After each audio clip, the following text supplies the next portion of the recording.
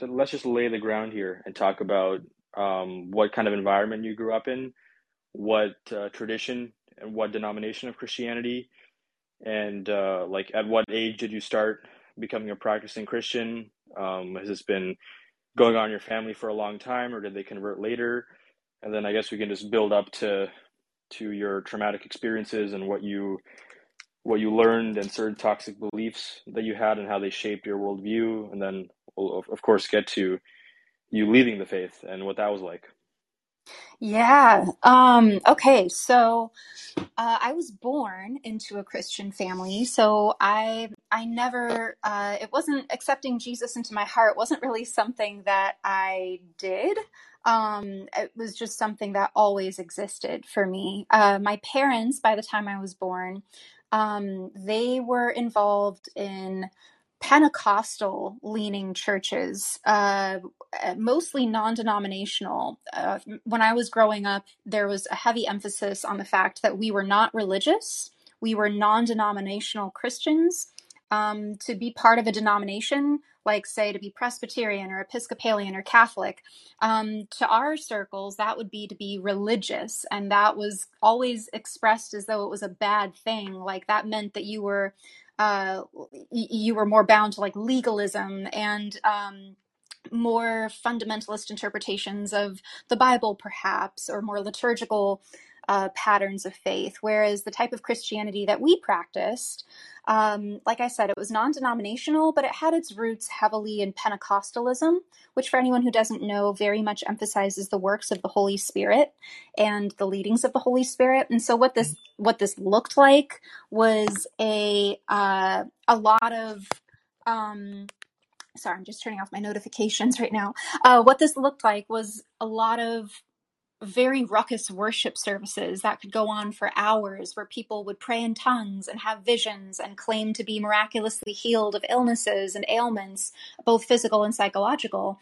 And there would usually be dancing and weeping and laughing hysterically and sobbing for hours. It was a very one of the terms for it is charismatic Christianity.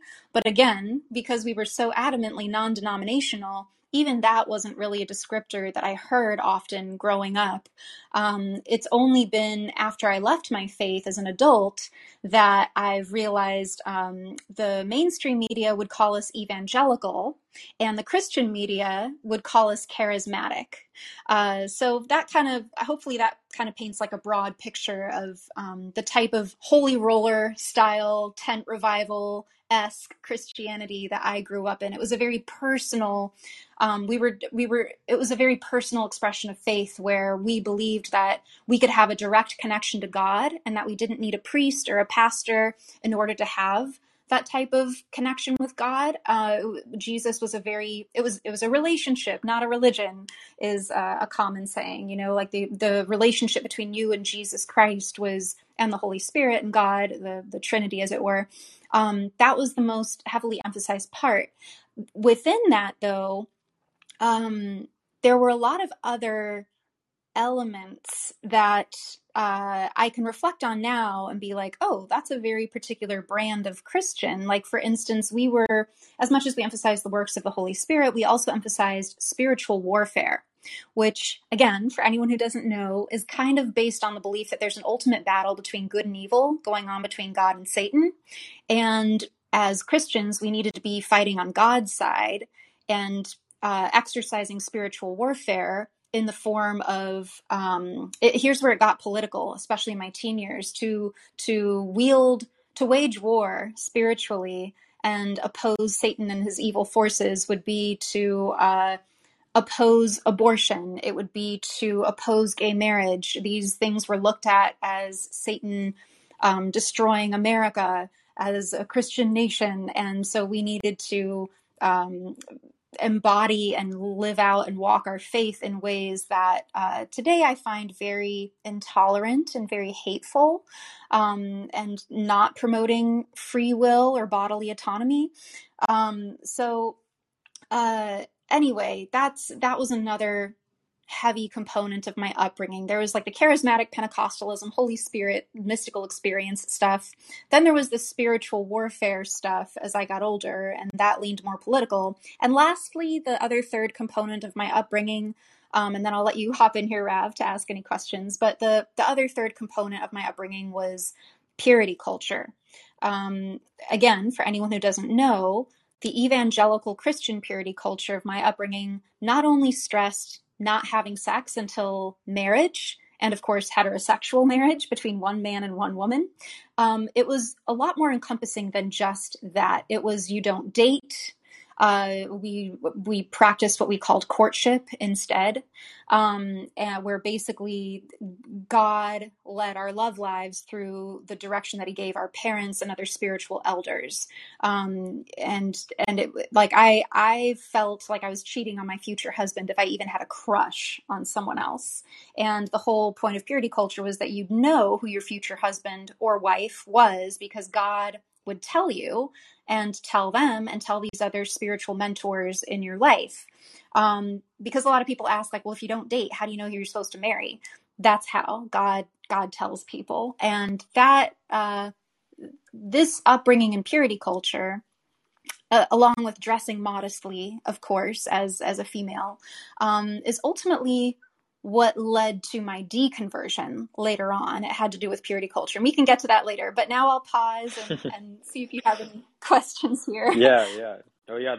There's a lot there, and I think one important point to make here is the separation between what actually the Bible says or what you think it says versus the other cultural baggage that's attached to it, or also the interpretations of it. So your interpretation and what you grew up with in your family might be very different from, obviously, needless to say, from what another family grew up with. And a lot Oh, of this for sure. other, a lot of this other stuff, like the purity culture thing, like that's not anything I've heard of within Christian groups here in my area. In fact, I've heard more of that thing in Eastern religions. I've heard more of that, especially in India, where things are a little different. But Mm-hmm. within Hinduism and Sikhism, those kind of ideas, I've not heard of those as much within Christianity. So then, those are some confounding variables of what the Bible says, and is your issue with the Bible and with fundamentally some of the core ideas of it, or the added cultural baggage and the other norms, rules, and rituals that your Hmm. family adopted that many other Christians don't have? So I think, well, first of all, to your point, yes, religious purity culture exists in many other religions. It exists in Islam, it exists in Judaism, it exists in Hinduism, as you say, it exists even in Buddhism. I've met celibate Buddhist monks. One could argue that that's an expression of a form of purity culture. Mormonism, Scientology. There's different. What perhaps a loose definition moving forward would be religious purity culture may have a spectrum of what it deems acceptable and not acceptable, but ultimately it's about controlling your body and controlling your sexual agency and your sexual expression. So again, there's going to be varying degrees of what that looks like within each religious group, within each denomination of that religion, and within each family and individual. So I do think that there's a broad spectrum of it. I would also say that while definitely there's many ways to interpret Bible verses, there I think that I always interpreted things a little bit more literally, even more so than some of my other family members and some of my other fellow youth group goers and things like that, or pastors. But I also, so point is, there's always going to be a biblical basis for the type of purity culture that I grew up in. Like there are Bible verses that say that women should dress modestly, and there are Bible verses that say that if a man even looks at a woman with lust in his eyes, he's committed adultery with her in his heart, and he should gouge out his eyes if they cause him to sin, and cut off his hand if it causes him to sin. That's often interpreted as like, oh, if you masturbate because a woman caused you to lust, you deserve to chop off that hand. And a lot of people go, oh, Jesus was speaking metaphorically, of course, there. Okay, well, how do we know he was? How do we know he wasn't? I think I personally find it a giant waste of time to debate whether what a verse truly means or not, because the authors aren't alive anymore to actually explain for themselves what it really means. So I'm more interested today in how these verses are interpreted by different groups. And yes, absolutely, different groups will interpret these things differently. The churches that I went to interpreted verses in the books written by the Apostle Paul in the New Testament. Things like women should learn quietly and in full submission. Women should dress modestly. What's modest? There's that's open to interpretation. Like, is it modest to wear a tank top? Is it modest to wear makeup? These are the nuances within interpretation that vary across different groups, obviously. So I do think that it's both. To answer your question, it is both biblically based on scriptural texts and culturally based. And my family moved around the United States and even Canada too quite a bit. So it's not like I grew up in any one area or within one church group or even one denomination. I had a pretty broad North American upbringing, and what all of the churches my family went to had in common, purity culture was in all of them. And it's surprising to me that you haven't come across it where you're at, and in a good way though, because I don't think purity culture is healthy. And I'm really glad that there's a lot more exposure about a lot of its harms. But in my opinion, I got off pretty easy from it. So we can jump to this now. The reason I left my faith ultimately came because when I was 17 years old, thanks to purity culture, I was betrothed to a guy from my youth group who I didn't love. We'd never dated, but God told him, God told the guy's dad, and God told my dad that he and I were supposed to be married. And so we were engaged. And this is, perhaps I wouldn't say it's a common experience in American Christianity for underage kids to find themselves facing divinely arranged marriages, let's say. But it is not as my situation is far from unique. There's so many other people who've gone through what I've gone through with this, and that's where it does become really harmful. And that's, like I said, that's ultimately what really shook my faith. Because the promise of purity culture is that if you are faithful to your future spouse and you do honor God in all of these ways, He's going to bless you with this incredible romantic love story, this amazing marriage, and a great sex life. And I held up my end of the bargain, and I had never even held hands with a boy or kissed a boy. And here I was suddenly engaged to a guy that I felt not even a little bit of attraction toward. And I felt so deeply betrayed, mainly by God, because it was like, God, I held up my end of the bargain. I did all the things. I obeyed you. And you promised that you were going to give me this epic love story. And I feel like I'm dying. Like, I feel like I've just been locked into a coffin for the rest of my life. That's really how it felt. And that really shook my faith. I was still a Christian. Again, that was when I was 17. I was still a Christian for a few years after that. I was 21 when I left my faith completely. But yeah, like that was really the turning point. And that, I could go on and on about why I think purity culture is deeply harmful. That's like the pinnacle of my experience, but there's so much else that goes into it, and so many other people who have gone through far worse. Yeah. Yeah, well, yeah, that sounds like a horrible experience to be put in that situation. First of all, that's my initial response. And I have many like peripheral questions about like how did God speak to this person, this guy, and to these other family members? Is that Right? could there be any kind of fabrication or exaggeration? What does that look like? There are a million questions I have about that. But like I was saying earlier, it's could you have left that particular belief system?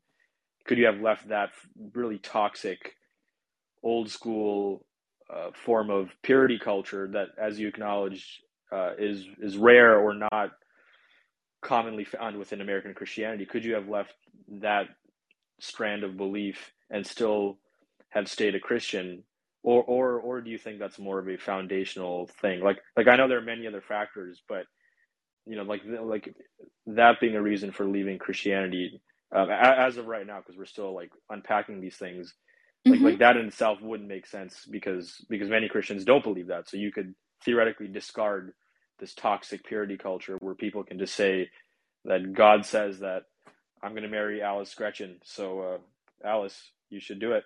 Hmm. I mean, you can just get rid of those beliefs and still be a Christian, right? Totally. Oh yeah. I have friends who that's exactly what I did, honestly. So at 17 when I did end up breaking off my betrothal, and it was the scariest thing I'd ever done because and again, it's really hard to articulate in a way to people who did not grow up within this belief system, but I really believed that by breaking off my betrothal, I was disobeying God and therefore giving Satan, basically telling Satan, you can have me. Because I'm choosing to disobey God, I am leaving the umbrella of his protection, and his angels are no longer able to help me and save me because I've used the free will that God gave me to walk away from the very clear path he's laid out. That was my indoctrination. I was homeschooled my entire life, and so I had an extra insular upbringing within the belief system that I grew up in. So it was all I knew. So when I broke off my betrothal, um, I still desperately needed to be a Christian because I couldn't fathom what the meaning of life was without God. I couldn't fathom what the point of existence was without God or how existence even came to be. I couldn't imagine, I was so scared of hell. Because I grew up believing that if you reject God and Jesus as your savior, then you go to hell. And there's again scriptural context for that. And a lot of Christians debate that, and they're like, "Oh no, that's allegorical." I really don't give a fuck if people think it's allegorical. When many denominations and many children are brainwashed into taking this at face value. Again, Mm. it doesn't matter to me about the source or what anyone else thinks it meant. It matters to me how it's practiced in individual lives. So uh, so with that said, I was what I would now call a progressive Christian, and I have many friends who are progressive Christians. Like they are Yep. still Christians who fully reject purity culture, who are very LGBTQ affirming, who don't believe in hell. And sometimes it boggles my mind because I'm like, well, the basis of Christianity, as I always understood it, was you accept Jesus as your Lord and Savior. Implying that, yeah, you need saving, first of all, and that you need saving from someone or somewhere. I grew up believing it was Satan or hell. And so I think that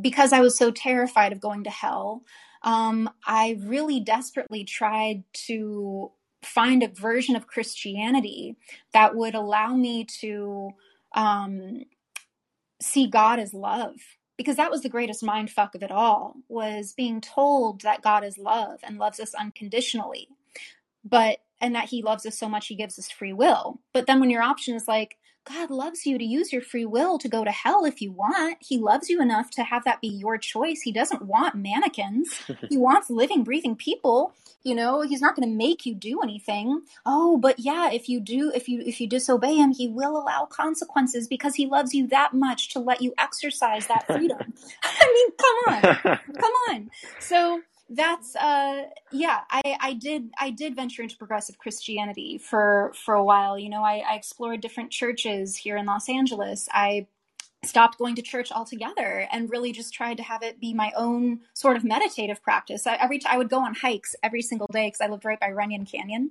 Mm. and I would make it a meditative prayer walk, basically, and chant certain Bible verses or just pray in the quiet of my heart and like really try to connect with God. But ultimately, Rav, um, Mm. God, I never experienced God. Ever. God never spoke to me. Meanwhile, he's speaking all these things to all these other people, but I never experienced what I would call God. Anything that I ever thought might be God talking to me had so many other alternative explanations. Like if I felt like, oh, God's moving me to give money to this homeless person, it's like, okay, I could call that God, or I could just call that human empathy. that's what I call human empathy now. Being able to have compassion for people, and neurologically, we have mirror neurons in our brains that see pain and suffering in other people that make us feel pain and suffering. And so, anything that I once thought could have been God, maybe, hopefully, talking to me, there were just always other explanations for that I found then and find now far more compelling. But that's not to take away from other people's experiences, because Hmm. I think that other people are capable, and we can get into this more if you want, are capable of having mystical experiences that some people like myself just are not capable of, in a soberly induced sense. Now we can get into psychedelics. We've talked at length about that, and like I have my experiences We there that I'm have. happy to delve. In terms of a spiritual, soberly induced mystical experience, like the kind some people get to through chanting, dancing, praying, meditating, that's never happened for me. And there's biological reasons that I've personally found that suggest maybe why that is, not just for me, but other people wired like me with a similar genetic inheritance. And so for people who are capable of having a soberly induced spiritual mystical experience, absolutely, that's real to you. Of course, you're going to believe in whatever uh, deity or deities or universe or whatever thing, being, entity you think that is. And I'm not ever trying to take away those experiences from people. I'm simply saying that, contrary to Christian belief and many other beliefs, they are not accessible to all. Not everyone can have that, and it does not make them a sinner. Yeah.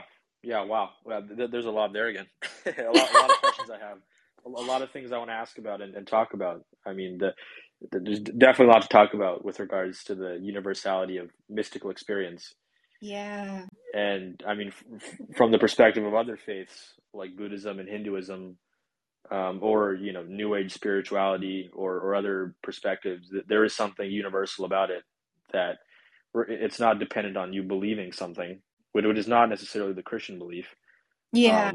or at least in the Christian belief, if you have some kind of deep mystical experience, you know, perhaps that is God trying to talk to you, and you're not willing to receive it, or perhaps it's some other spirit, and there is that uh, Christian aversion or disinclination towards psychedelics for fear of Yeah. encountering demons or other spirits, which I think is kind of preposterous.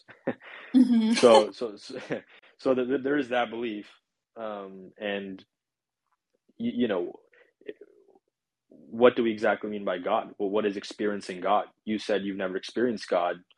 If you were to perhaps talk to a Hindu guru, if you were to perhaps talk to Sadhguru, he might say you already have experienced God and you don't know it. What is that? So Yeah. what does that mean? Like what, the in the Eastern perspective, God is the unitary substance of the world. God is the universe, and so in some sense everything is God. But you know something that's ultimately true doesn't mean that you can physically or materially experience it. So then, in the Hindu and in the Buddhist context, it's about recognizing the freedom of pure consciousness. That's Sam Harris's language, which is just a universal idea about Hmm. whatever word you want to use, the cosmic beauty of the universe, if you want to use that and not say God, that's available to you, whenever. And that is God from the Hindu perspective, and that's available through meditation, mindfulness. It can be, you know you could be going out for walks in nature, and you could be stunned by the underlying unity of the nature surrounding you, and you can look at the sky and feel deep wonder and awe towards it, and by somebody's definition that would be an experience of God. so Yes. so like so like when you say I've never experienced God, under the Christian rubric perhaps, but from other perspectives, maybe you exactly have. And so, but then Totally. that begs the question, what is the definition of God, and why is the Christian definition authoritative and the others aren't? Oh, I don't think it should be authoritative. I think Right. for me, I don't use the word God just because of the associations it has to me personally, just because of my own personal upbringing. But absolutely, by another person's definition of God, not only have I experienced God, I am God. I can't deny my own existence. So how could I deny the existence of Yeah. God if someone would Alice, you're a define? god today. we're Thank throwing you. I'll you take as a it. god. This is a party today. Alice Gretchen is a god today. I'll take it. Welcome to Hinduism 101. I like it. I like it. I think that for me, I am able to experience feelings of transcendence and awe and gratitude through by translating what people what I think people mean when they use the word God in a positive sense into my own verbiage that doesn't feel so loaded to me and doesn't come tinged with the baggage that I have. But absolutely, like I can experience what someone else might call God. And if they want to call that God, like I have zero problem with that, as long as they're not trying to make me call it God and force me into their verbiage, because it's like, no, that verbiage is just unhelpful to me. And if the goal is to experience love, compassion, transcendence, acceptance, peace, awe, then I should be encouraged. To me, the loving thing to do would be encouraged to find these things and experience these things through my own means. Mm. So to me, that is what love would do. Love would first accept, and love doesn't try to force someone into changing a mind. It doesn't try to force someone or pressure someone into adopting an ideology or a verbiage or a certain path. Like if someone was trying to insist, like, but that is God. It's like, okay, to you, what makes your idea of God any more true Mm. than mine used to be? Because it is, because everything is the universe, it's God. It's like, okay, well, you can keep calling it that if you want. I'd rather just call it the universe. That's fine. Why can't Yeah, we do that? yeah. Yeah, and to some degree, I think we're playing a really stupid semantic game when we get into those debates. It's like Agreed. it's very explicit within the Hindu literature as well, and in the Buddhist literature, and also I want to get to Orthodox Christianity in a second because there's some deeper nuances there that I think you might Mhm. appreciate. But within the contemplative Hindu literature, specifically the non-dual Hindu texts, it explicitly says like get out of this conceptual thinking debating mode of like naming things. This is God, this is not, this is X, this is Y. Like call it whatever you want. Call it Santa Claus, call it, whatever. If what we're getting at is something universal, Mhm. and it's an experience and it's something bigger than ourselves, that is ultimately a mystery that transcends any form of human language we can use. It doesn't matter if we call it X, Y, or Z to some extent. Now, of course, Mhm. that isn't, there's a danger of, becoming so universal that you don't really know what you're talking about anymore. But from the ultimate universal, from the universe's perspective, it doesn't matter what you call it. So like God, uh, in the Hindu context, the word they use is Brahman, and Mhm. Brahman does not mean God in most Western evangelical traditions. Brahmin is not God. They're different things, but in an Mhm. Orthodox setting, there might be more similarities with that. So you could call it Brahmin. Somebody could call it, I could call it God, and I could mean Brahmin, but my Christian friend could, talk about God, and he could mean something totally else. But Mhm. perhaps is there something universal to that defies this rational explanation and using our limited human language tools that really in the end you know you're you're trying to explain something that just can't be explained. You're just using the wrong tools for the job. Yeah. It's like you're trying to smell music. It's like wrong tool, wrong sense. You can Mm. you're trying to get at something that you're just not able to ultimately. And you can Yeah. try, and there's value in having definitions and setting parameters. But what Yeah. is the ultimate is ultimately the ultimate. And that Yeah. is that's how Hindus look at it, that's how Buddhists look at it, and that's how Orthodox Christians look at it as well. Yeah. No, I think I absolutely agree that I mean, we don't know what we don't know about. And if we don't have the biological capacity to perceive things in a way, and we don't have the tools to measure them, then I'm perfectly happy to accept that there's just a lot that we're never going to know about. For me personally, um, atheism, which I always mean very literally, like a without, theism, belief in gods or deities, in a traditional sense of like figureheads or entities or souls. Like for me, not believing in something allows me to wonder and explore everything. And I understand that that's my own personal Mm. interpretation and practice of what this word atheist means to me. It means that I am free completely to be curious perennially, to explore to my mind and heart's content without being hung up on what to me is often an antiquated belief system that could inhibit me from exploring wonder to its full potential. Because if I accept, let's take for instance a near-death experience, if I accept at face value that that's a soul having a journey to an afterlife before it comes back to the body, for me, that's kind of that feels limiting. I find it far more exciting to wonder, like, whoa, like what actually could this be? Will we ever be able to understand where is that? Does that literally mean an afterlife? Is there really a soul, or is there just a hell of a lot more we get to learn about consciousness that it's probably not going to happen in my lifetime? Why would it? But I think that having a more non-theistic, non-belief stance for me feels incredibly liberating. And I understand why to many other Mm. people it would feel very narrow. It's like, why would you shut yourself off from the spirit world and the spirit realm and all these other places? And it's like, well, because I don't, though. To me, what some might call the spirit realm, I'm quite happy using the word consciousness. Like I translate that as consciousness. And the question of like, does our soul live beyond the body, to me becomes, is consciousness limited to the aliveness of the human brain?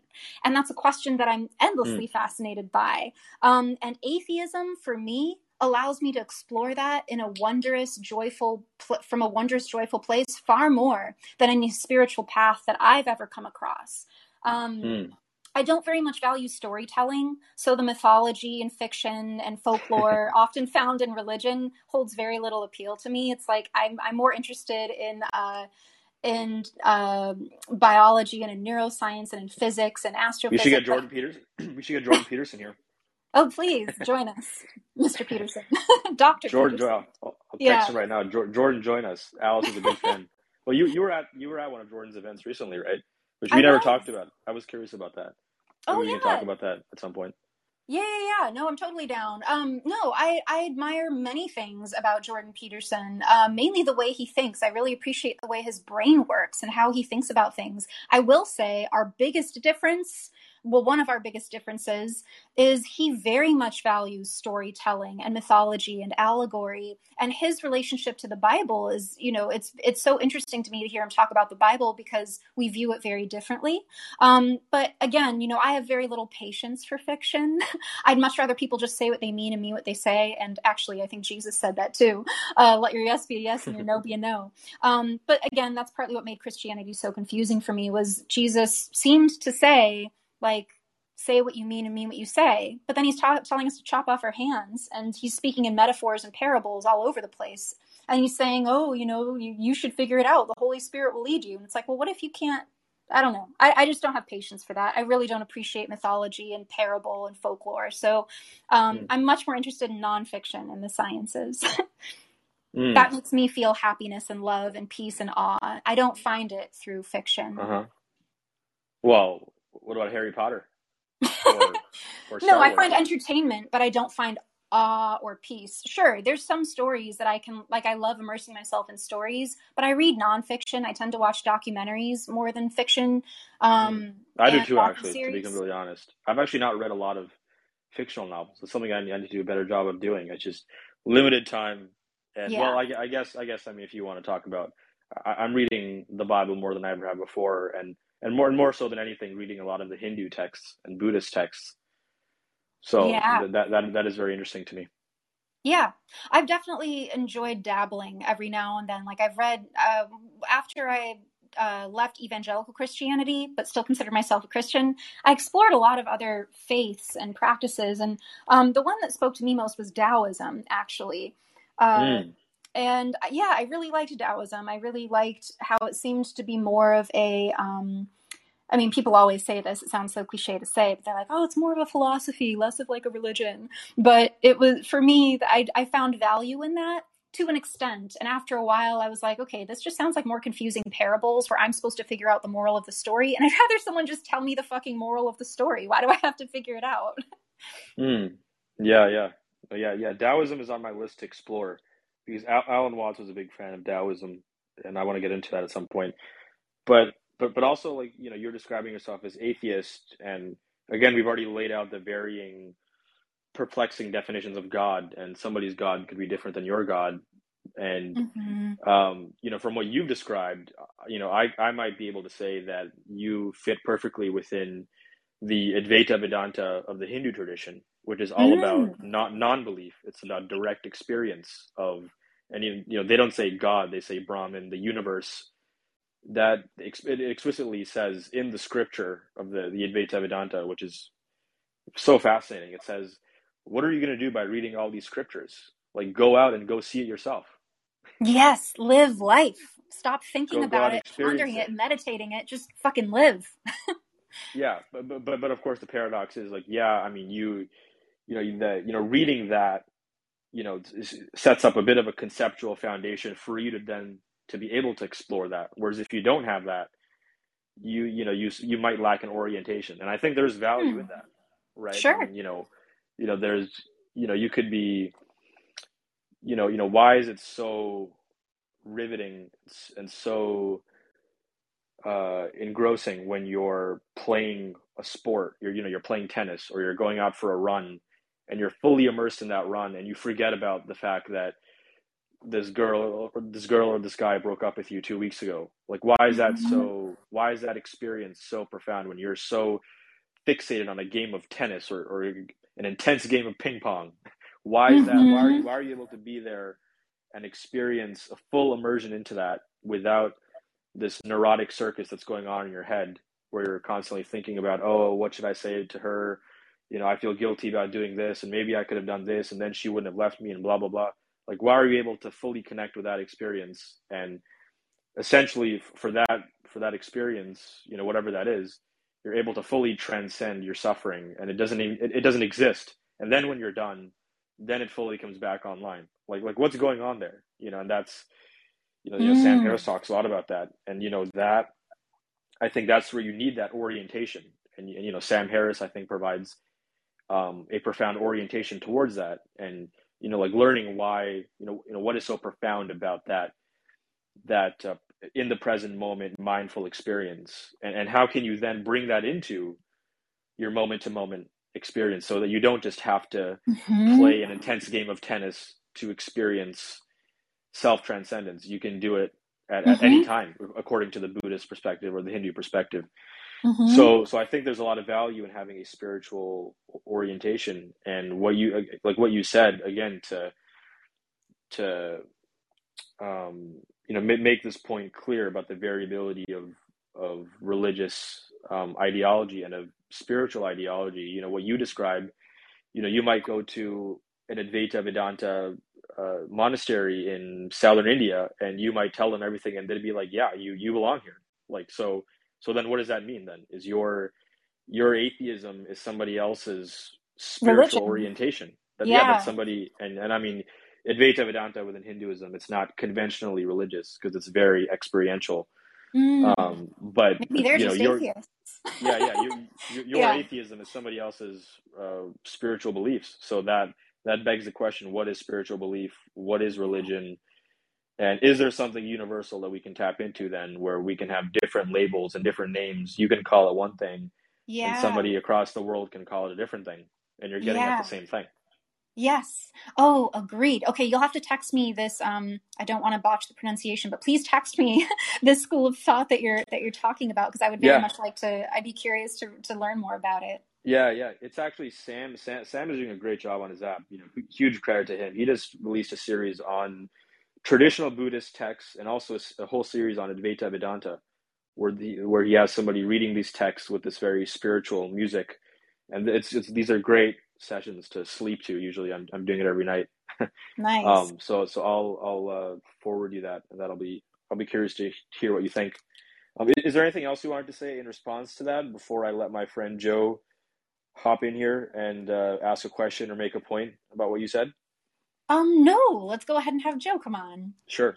Okay. So Joe, to set this up, Joe is a Christian youth pastor here. Very thoughtful guy, very open-minded, very much science-oriented, and very rational and logical, and is malleable according to reason. He's willing to hear rational arguments and uh, consider them sincerely, but at the same time, he does have a Christian worldview. So let's see what he has to offer. Cool. Joe, welcome. I had to figure out the little mute button myself. Oh, can you hear me now? Yes. Joe. Yeah, Joe, hey, welcome. thanks for that intro. That was pretty good. You're Yeah, welcome. to one of your comments, Rav, definitely.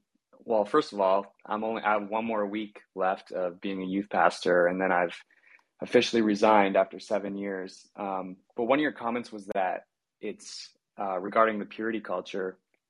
It's very much here, although I've never heard it as extreme as someone being betrothed. That that is very intense. But I guess just practically, I'm wondering, Alice, if you have any insight on, is there ways the church can talk about sex or purity or abstinence, or even as a parent, like I'm a dad with a 2-year-old girl and a boy on the way, and there's a lot that's coming at them. Like there's a hypersexualized culture. Not that, and I'm not necessarily saying I'm totally against it, although it has its downfalls, like within just extreme hedonism. It almost has its own religious mindset, like it's forced on them that they have to actually try sex, maybe if they don't want to. But I'm just, yeah, kind of Mm. curious on some of that practical stuff.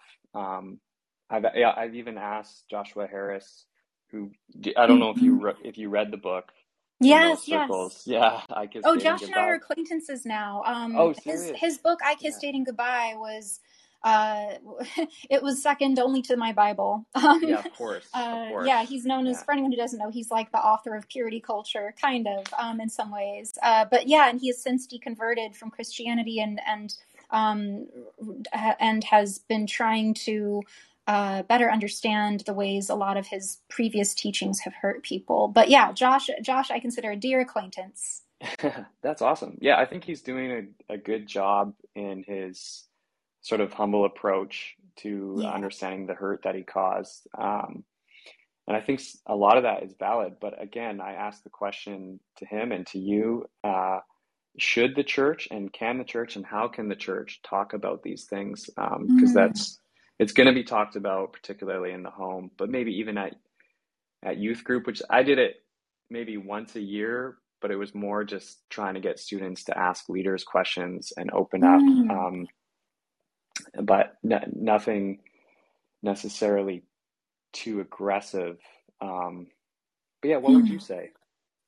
So, firstly, I'm so just out the gate, like I am not a parent, and I very much respect that there's from what parents tell me, there's like a shift that happens once you become a parent, that until you are a parent, you can't really say how you think kids should be raised. So just to like disclaim that, like not a parent would not tell anyone how to, like, what they should and shouldn't tell their kids about sex. I think that's that's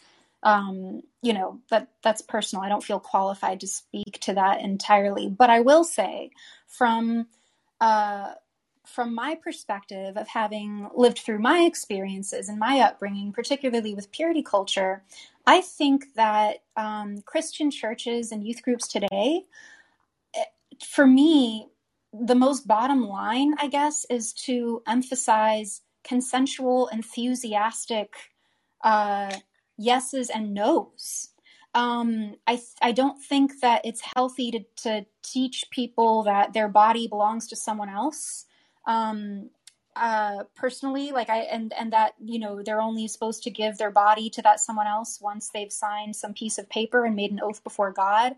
I think that there's a lot of shame that comes with teachings like that, and a lot of undereducation and inexperience, and a lot of unintentional side effects that come from that, such as anxiety around sexual touch, panic attacks when kissing, a lot vaginismus, when a woman's vagina closes and literally cannot it cannot complete the act of sex, because there's been so many years of programming to shut down physically when anything gets too erotic or when you get too turned on, never mind policing your thoughts around sexuality. And so I think that Christian churches today could learn a lot from looking at other progressive Christian churches, because like one of my good friends, Brenda Davies, she's one of my friends who very much identifies as a Christian and is a very sex positive Christian, but consent, I think, should be paramount. And this is, I completely agree with you. Kids should not be pressured to have sex or to have sexual experiences or to talk about their sexuality before they're ready. Like I'm opposed to that as well. To me, it should be about consent and freedom to say yes and no. But in order to be able to say no, we have to, I think it's important to show what a healthy version of saying yes looks like.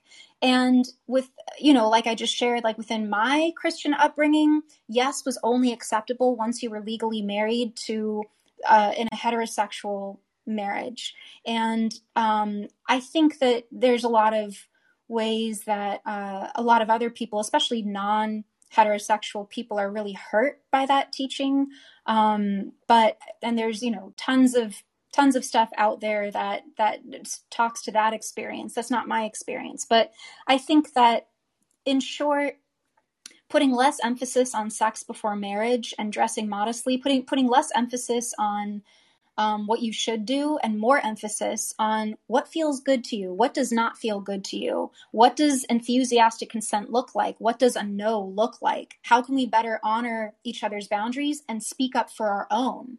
Because especially as a girl, and I can't speak for all girls, but for me and most of the girls I know who grew up, we were told to be the gatekeepers of sexuality. Like, don't encourage men to look at you lustfully, dress modestly, like don't flirt, and like we were encouraged to be the gatekeepers, but also encouraged to submit and say yes in nearly every other way to male leadership. So it was very confusing to both be told, women, you are to submit to men, and then be told, but you're to tell them no if they try to come on to you. That's no. When you're trained to say yes and be a people pleaser, basically. So yeah, I think I would say to read up on progressive Christian books to see how they're doing it, because that would be a way to still operate within Christianity without introducing, maybe perhaps more secular viewpoints, to still honor the Christian tradition and speak the Christian language in ways that are less harmful to people's sexuality. I think that would be where I would recommend looking. Yeah. No, thanks, Alice. That was really well said. And again, sorry just to hear about such a tumultuous upbringing. It sounds, it sounded really difficult. Thank you. I appreciate your empathy. And thank you for your question. That's a really good question. Yeah. Thanks, Rav. Yeah. Thanks for the question. Anybody else, feel free to ask to become a caller if there's any question you may have. So the purity culture thing, like, Joe mentioned, it is here in my area, and I'm not as immersed in the Christian, excuse me, I'm not as immersed in the Christian community as Joe and other people are. But of course, I'm referring to the extreme level of purity culture that you talked about. That is not something I've ever seen. And the closest thing I've seen to that is within very fundamentalist Sikh, Hindu, and Muslim groups, of course. Mm-hmm. But so that's one thing we've talked about, the purity culture. That was one, that extreme form of purity culture that led you away from Christianity. What are some other very fundamental things that made you leave the faith? If there's one or two other things that you want to drill into, and then we can talk about that. Yeah. So I think for me, the contradictions um, became more than I could bear. Would be like a more perhaps a concise way of putting it. It requires a lot of elaboration, but I think for me, I very much admire and can appreciate people who are able to read spiritual books. We'll keep it about the Bible for now, since we're talking about my experience in Christianity, which was based on the Bible, mainly the New International Version, if we're going to get nitpicky about which version. But for anyone listening, but I think the contradictions within the Bible about the nature of God, the nature of Jesus, the way to live a righteous moral life, it became more than I could. It did not serve me. It made me feel like my mind was fracturing. I lived in a constant state of anxiety, worrying about whether or not I was pleasing God the right way. When this verse says to please him this way, but this verse says to please him that way, I constantly wrestled with like, how do I know which is the way God wants me to please him today? You know, like he looks at my heart, but I don't even know what my own heart's saying, because the Bible also says my heart is deceitfully wicked and can't be trusted. So I don't even know. It's difficult to describe and articulate the daily anxiety, the chronic anxiety that my faith caused me. Because again, I didn't experience God in any personal way according to the tradition that I grew up in. I never got visions. I never felt God put anything on my heart. I never prayed in tongues. I faked it, but I never experienced whatever that rapture of intercession with God was that other people would talk about. And because of that, all I had to rely on was this text called the Bible. I would pray to God, but it was a one-way conversation. I never felt God speak or impress or even make me feel anything back to me. And so because all I had to go off of was this book, and because this book talks about hell, and I didn't want to go there, obviously, I was like, okay, then how do I live a life that's pleasing to God? And I really wanted to. I was bound to be a missionary. I was in nursing school and I was going to be a missionary nurse. Is like how devoted I was to my faith. Like I was a true believer, even though I didn't experience it. I genuinely believed. And so I thought, okay, I guess until God's willing to touch me himself or speak to me himself, I'll just have to try to hear him through the Bible, since this is all I have to go off of. But the Bible was too confusing for me. It's God is a malicious, vindictive, sadistic fuck at some parts. And then in others, he talks about compassion and unconditional love and forgiveness. And I just didn't know, how are we supposed to discern what verses we're supposed to focus on? And the Christian tradition I grew up in said, oh, the Holy Spirit will lead you. But again, I never felt the Holy Spirit. I was never led to do anything. And I was told constantly to not lean on my own understanding, because there's a Bible verse that's very clear about that. Like, lean not on your own understanding. Don't trust your heart, for your heart is deceitfully wicked. And so, in other words, like, don't trust your intuition. Don't trust your mind. Don't trust your heart. At the same time, there's verses that God cares about the desires of your heart. He's the one who gave them to you. So it's like, well, which is it then? Is my heart deceitfully wicked? Or is my heart telling me the desires God wants for me? How am I supposed to know? So that sounds very confusing, understandably. It was. And because God never told me, I was like, I'm done with this. Eventually, I just couldn't handle it anymore. I couldn't handle that anxiety when the eternal consequences of getting it wrong were eternal torment. I couldn't handle that. That was not helpful to me. That was not making me a happy, loving, kind person. I was just tormented. The other thing that really, the ultimate contradiction was, if God is omnipotent and if he's all powerful and he's all knowing and he created everything, then God knew what he was doing when he made the angel Lucifer, who he knew, because he's all knowing, would eventually become Satan. And God made us knowing that we would use our free will to disobey him and give Satan a foothold. And if God made everything, he made hell. All of a sudden, I could not shake that. I was like, wait, who's the real devil here? Is it Lucifer, who called God out on his vanity and narcissism? Or is it God, who made Lucifer, knowing he would turn into Satan, knowing that Satan would drag those of us to hell? Because I just couldn't understand the concept of God gave us free will, but also knows what we're going to do with it because he made everything. So that was another fundamental thing that I just was like, I'm not going to, I think I only have one life. I don't have evidence to think that I have another. I'm not going to spend it tormenting myself with this anxiety anymore. If there is a God that loves me, he's going to understand, because I can't live like this anymore. I wasn't eating. I got in a car accident one time because I had a panic attack because my anxiety got so bad. Like I was in therapy for 3 years after I left my faith, because then the religious trauma kicked in, because I didn't know how to live without God. I didn't Wow. know, the world looked completely different to me, because I grew up believing that God made everything and there's a reason for why bad things happen. And it's all part of God's mysterious plan that we don't get to know yet, and all the things. And I could, without that belief system to comfort me anymore, I was shattered.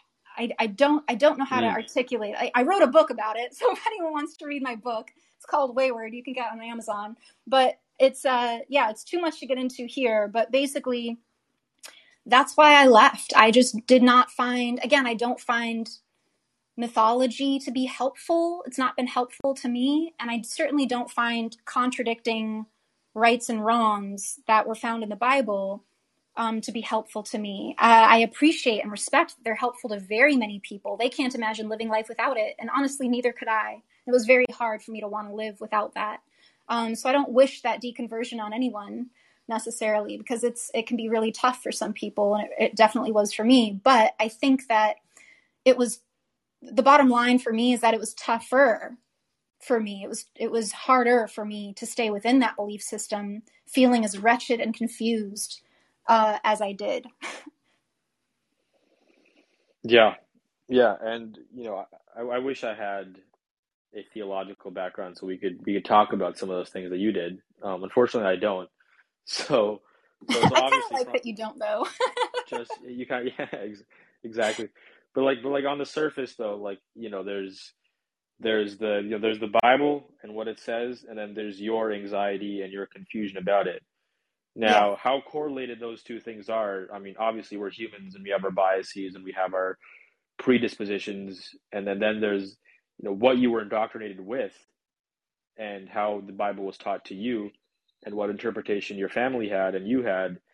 Like, is there, like, as I said earlier, how much of this is the Bible itself versus the interpretation of it? Like, I ultimately don't know, but I'm curious. You said that God is malicious, and you use some other very powerful negative adjectives. Mm-hmm. You had a few in there, but like malicious and some of the other things you said. Can you expand on why what you mean by that? Yes. So much of that is found in the Old Testament, and a lot of Christians today focus more on the New Testament, because the New Testament is where Jesus comes in, and the idea of Jesus coming to earth to save us is to make new laws. Like, in other words, the laws of the Old Testament don't apply with the arrival of Jesus, because Jesus came to change things up and be the ultimate sacrifice for our sins, so we don't have to do sacrifices anymore. So for example, in the Bible, in the Old Testament, Abraham, who's like the father of all these different tribes of Israel, ultimately, Abraham, God asks Abraham to sacrifice his son.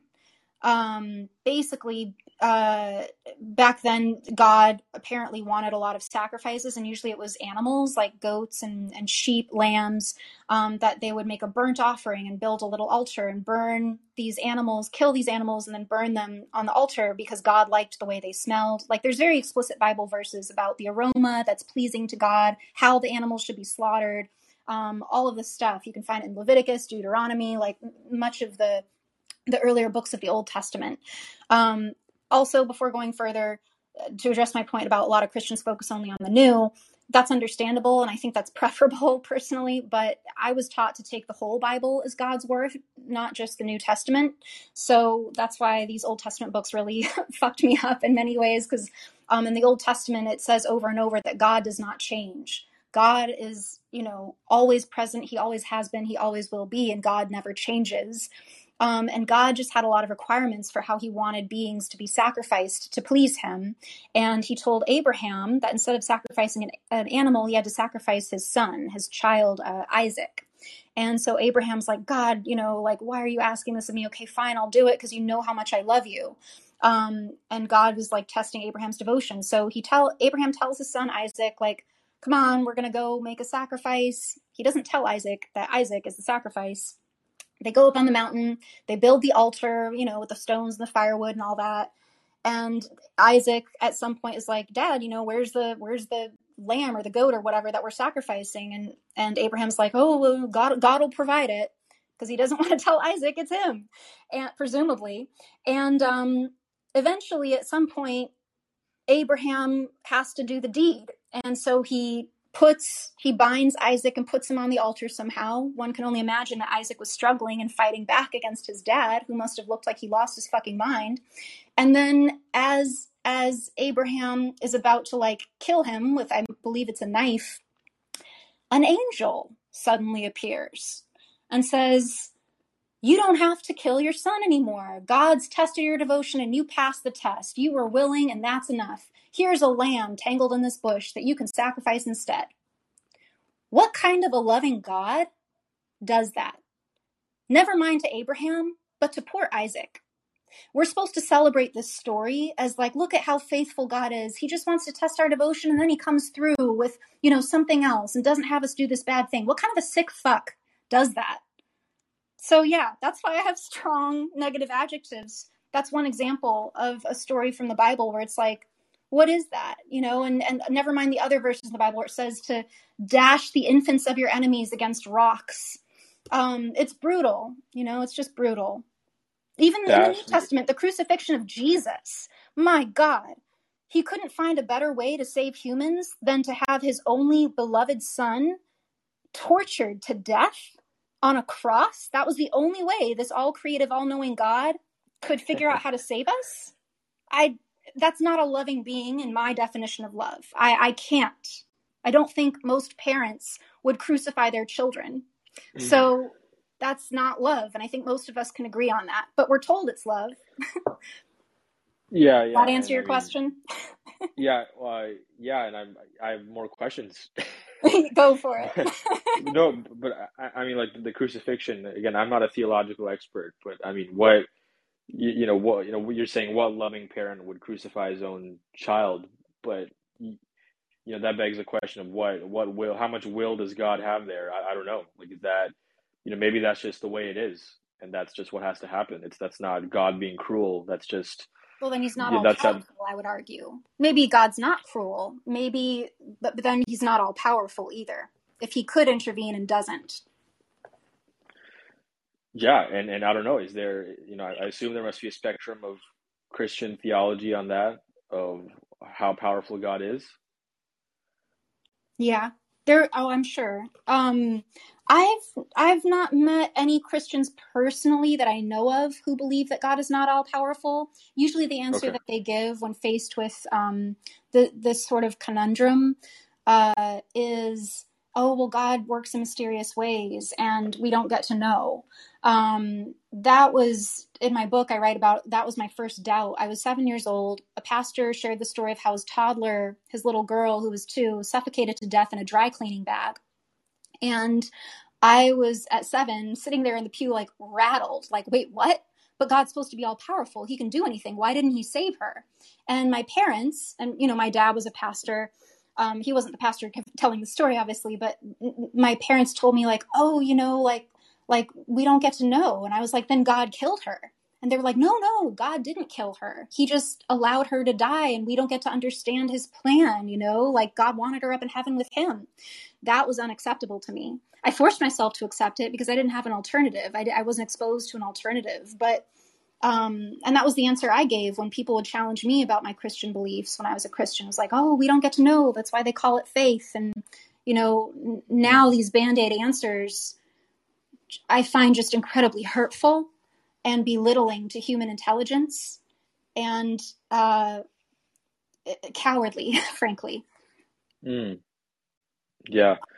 And that the other example you quickly gave of the throwing stones at the infants of your enemies. I mean, Bashing their I heads just, against rocks. Yes. yeah, and I just wonder, not knowing like where that's coming from, what context that is, if there's some logical explanation for what's going on there. I don't know. Yeah, I don't either. And I bet a lot of other people don't too. There's a lot of people who'd say, oh, that's, allegorical. That's poetry. It's like all this stuff. And it's like, okay, well, is it poetry to circumcise your son? No, people take that literally. They chop off the part of the penis. So why wasn't that part allegory? If a lot of it's allegory, why isn't it allegory then for other things? Why isn't it, how does one pick and choose what's metaphor and what was meant to be taken literally? And again, that's where I would be told, oh, the Holy Spirit will lead you. That's between you and God. And it's like, all right, well, if God doesn't talk though, and the Holy Spirit doesn't lead, I don't know what you want me to do with this. Yeah, and yeah, that is an issue because people say the Bible is an authoritative divine text, but of Mm-hmm. course we're humans, reading this, and this has been passed down from how many centuries, and how many people have translated this, how much of this was spoken and written, how many iterations of this were there any mistranslations, who wrote this at what Yeah. time, and what, and then of course the interpretation of it. Somebody could say this is the divine text and this is what it means, but somebody else could be like, no, that's not, you're not interpreting it right. The Bible doesn't just speak for itself. It's like we have to read it and comprehend it. And so an Orthodox Christian can say something that's totally different from what a evangelical Christian will say. Mm-hmm. I just had on my friend Angelo a couple days ago, and I'm going to have him on again to talk about his really profound experience at a Orthodox Christian monastery. And I was really stunned by a few things he said because they seem to align more with Eastern religions than with the evangelical tradition that I'm kind of surrounded with in my area. Mm-hmm. And one of the points he was saying was just surrendering to the ultimate mystery of God and Mm. not claiming any kind of certainty of like we know exactly what God is and what He's doing here. There's much more of a mystery element, whereas within the evangelical tradition there tends to be more of a affirmative certainty about a lot of Mm-hmm. fundamental things, and Sure. that's very. And so the Orthodox view, at least if he's expressing it correctly, it's much more in line with the Hindu view, which is much more about surrendering to the mystery rather than definitively making claims about what God wants and what His will is, and what exactly the Bible is saying. Mm-hmm. Yeah. No, I think I again, like I think people's personal experiences and their own personal interpretations of any scriptural text are what should matter most to them. Uh, for me, it was just no longer helpful. It caused way more suffering than it ever brought peace. For me and for many other people too, but I think that if other people care to look at these stories and deeply ponder them and decide, in their own internal system of like what they feel is true and what's not, or what's open to interpretation or what's literal, like, yeah, that everyone should have the right to do that, like that's, Mm-hmm.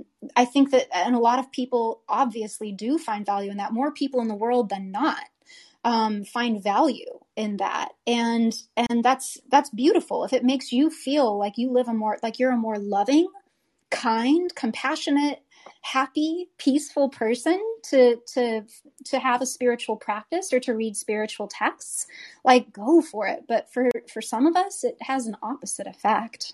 It makes us incredibly angry and sad, heartbroken, anxious, and controlling of other people, controlling of ourselves and hard on ourselves. Like, I think there just needs to be more acceptance that we're all different and that's okay. There's no one truth. There's no one right way that all of us should be practicing what we call spirituality or presence or consciousness. Hmm. That's what I would like to advocate for. And that's why I think that these things are such a personal journey. And it's never been my mission to try to, again, I don't want to deconvert people. I just don't want to be converted either. It's like I'm very much live and let live. Like if that's true for you and that's working for you and that's giving you a more positives in your life, why would you stop? Keep going, but please accept, please believe at the very least that that's not true for everyone. And then we're cool. Yeah, yeah, and have some humility in what you believe in, and Yeah. recognize that people living in the other side of the planet or believing in totally different texts originally written in different languages in a different part of the world have had very similar experiences to you. If we're talking about mystical experience, for example, or Yeah. they've also felt unconditional love and they've surrendered to something bigger than themselves, and they've had very similar experiences. So to claim authority over, this is God speaking to me, this is Yeah. evidence of this faith. It's like people across the world in various traditions have had, identical experiences arguably to what you've had, and recognize that if you were born in that part of the world, you can have the same soul or the same brain of a Christian person born into a Hindu family in northern India, which doesn't have a lot of Christian exposure, and you would have the Mm-hmm. same fervor, the same passion, Mm-hmm. and the same convictions in a different context. And you'll just as vigorously defend that belief as you're defending your belief now. I think that's a Totally. reality often that doesn't get emphasized enough, and people are just very narrow-minded and lack education for other beliefs, and they're born into a particular belief and they're defending it at all costs, and Well, and instill the they fear yeah, of other beliefs too. Like I was definitely told, if you even open a book about another religion, you're giving Satan a foothold to lead you away from God. I'm so happy when I hear of other religions, like certain sects of Hinduism, that are the opposite. That's like, no, like God can be found anywhere. Learn about whatever religion. Jesus can totally be integrated yeah, into this belief system. Like I find those more inclusive religions, in my opinion, to be the kinder ones, because it accepts diversity, it accepts different people, yes, and that's beautiful. And actually, what you just said about the how the manifestations of what I might call God could appear differently. In like if I'd had an Indian upbringing, one of the things that brought me a lot of healing actually uh, was, well, first I'll say what I needed healing for. So once I lost my faith, I was really still haunted by the supernatural looking phenomena that I grew up witnessing, which we call being slain by the spirit. And it's like rolling around on the floor, writhing, shaking, having bodily tremors that you can't control, gibbering in tongues, weeping or laughing hysterically. YouTube it. It's quite something. I was haunted after I became an atheist with like, what was that? Maybe it is proof of God, because what else would that be? It was learning what else that could be that gave me so much peace and allowed me to like move on into a healthier version of myself, and accept. And what it was learning about Kundalini yoga. It's also called Shaktipat initiation, or the Chinese call it Qigong deviation syndrome, or there's all these other terms for it, but it's the same set of symptoms. It's like you enter a trance state, often through chanting, meditating, music, prayer. Or fasting even, and you get the uncontrollable bodily shaking, you get a rhythmic rocking, you can get versions of praying in tongues or just weeping or crying, and it looks exactly the same. I speak at conferences and give a presentation talking about this. It's called the neurotheology of mystical experiences. I am not an expert. I always abundantly disclaim that. I just am here to share what I found that brought me an element of peace and understanding, was seeing how universal this experience of what I grew up calling God is. Other people call it latihan kejuan if they grew up in the Indonesian Suba tradition. I called it the Holy Spirit. Some Hindus call it Kundalini yoga or serpent awakening. And so it's interesting to see the same phenomenon universally, and being like, oh, it's not a testament to the Christian God. It's just a testament to the wonders of consciousness and how we're able to alter it and induce these states and have these psychedelic experiences that have a lot of common overlaps. Like, that's amazing. What is this? And that brought me so much peace and excitement and intrigue, because I wasn't scared of it anymore. I was fascinated. Yeah, yeah. Well said. And not to say that we can give a full neurochemical explanation of what's happening when you're on No. 5 grams of mushrooms or when you're doing Kundalini yoga and you're in Mm-hmm. some incredible trance. Like as you know, Jordan Peterson often talks about the science of mystical experience. And when talking about psychedelics, he talks about the clinical literature and the great studies at Johns Hopkins University. And we recently had on Dr. Matt Johnson from Johns Hopkins, I think a couple weeks ago, and we talked about some of those studies.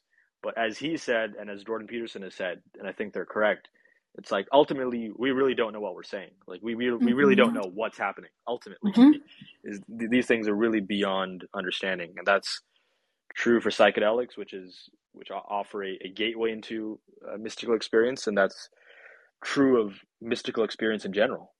Mm-hmm.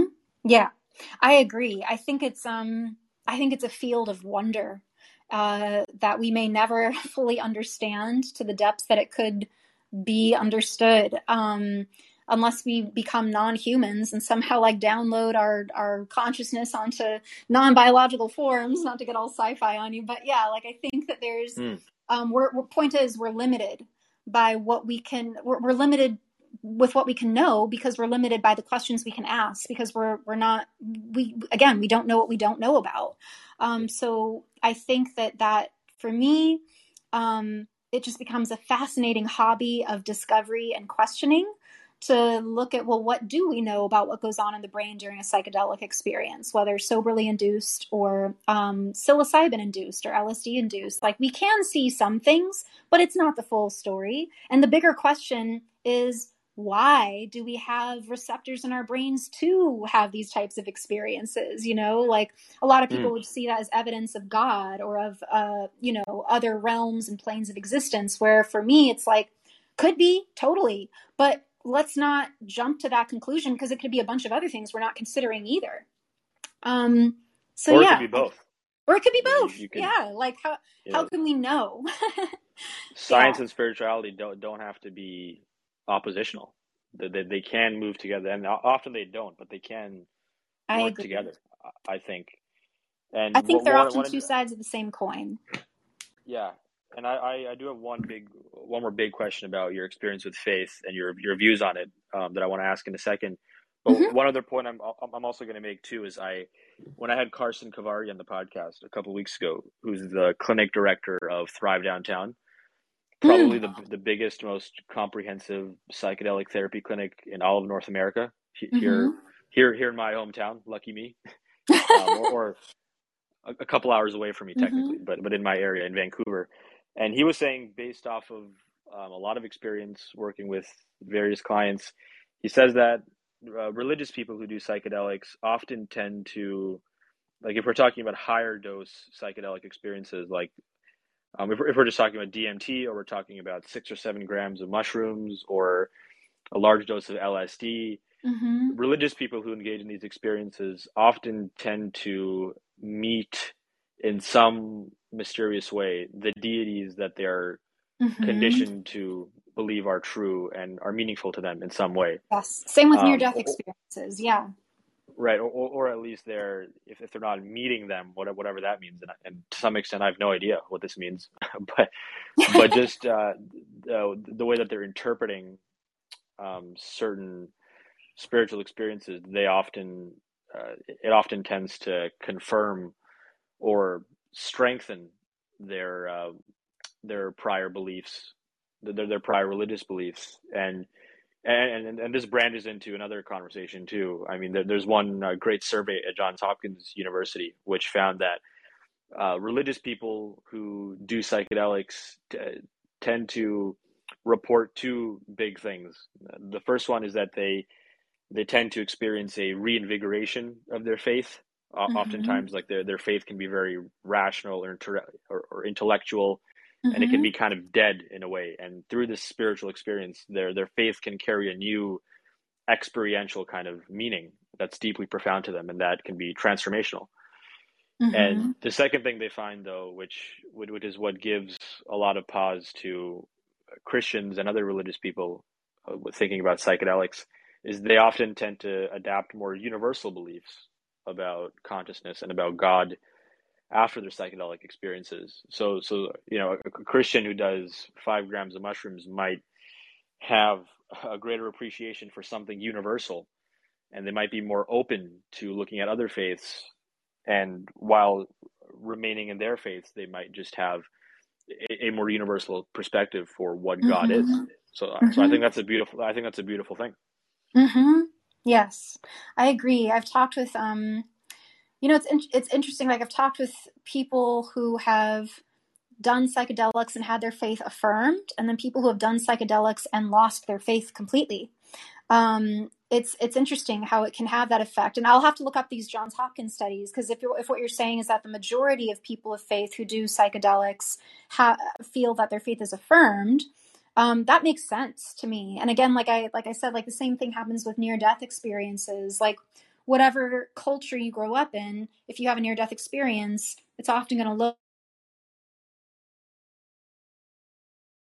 programmed basically to expect, whether it's meeting a heavenly father or seeing a past reincarnation life of yourself. There's lots of different variations, and so it doesn't surprise me that in the psychedelic experience that's induced by a plant medicine, or a pharmaceutical like LSD, that it would be similar, that we can expect. And apparently too, and I haven't read into this too much, but apparently for a lot of there's studies that show that atheists who do psychedelics often are no longer atheist after Yes. it. And yeah, and that's really interesting to me, because I came out of many psychedelic experiences still an atheist, as in like, oh no, I'm not convinced that there's any spirit world or that there's a God. I'm just convinced that, wow, we have so much left to learn about existence and consciousness, which to other people, like what you were saying earlier, is Yeah. That God, is. Yeah. is Sure. spirituality. It's just uh, those terms feel more limiting and unhelpful to me, and so that's the only reason I don't use them. But yeah, like I think that wonder and consciousness are yeah, that I don't it's just endlessly fascinating, and Mm. so I'm able to benefit and enjoy, not it's not always enjoyable, psychedelics, but I'm able to reap a lot of their benefits and understand mystical experiences in a way that I couldn't before, because I never had them soberly. And so the first time I did LSD, I remember thinking like, this is what the Holy Spirit was. It gave me like an understanding of like, oh, it was this type of divine love feeling that they were probably feeling. It was the closest thing that I could imagine of like that overwhelming feeling of just like interconnectedness with everything in existence, and that love Mm. and just the catharsis of just sitting and weeping for 4 hours over how beautiful life is. It's like that's probably got to be something close to what it was like for those people experiencing what they called the Holy Spirit. So I'm really grateful to psychedelics that make that type of mystical experience accessible to everyone, because you do not need to have faith to feel the effects of magic mushrooms. You do not need to have a spiritual practice to go somewhere on DMT or ayahuasca. It doesn't give a fuck what you believe or don't believe. It will take you there. And that, I think, is so beautiful. It makes me feel emotional thinking about it, because it means that it's accessible to everyone. Love, Hmm. peace, these are not exclusive to you if you are a person who's more hardwired toward faith. It's accessible to everybody, and I love that. I think it's just the most beautiful thing.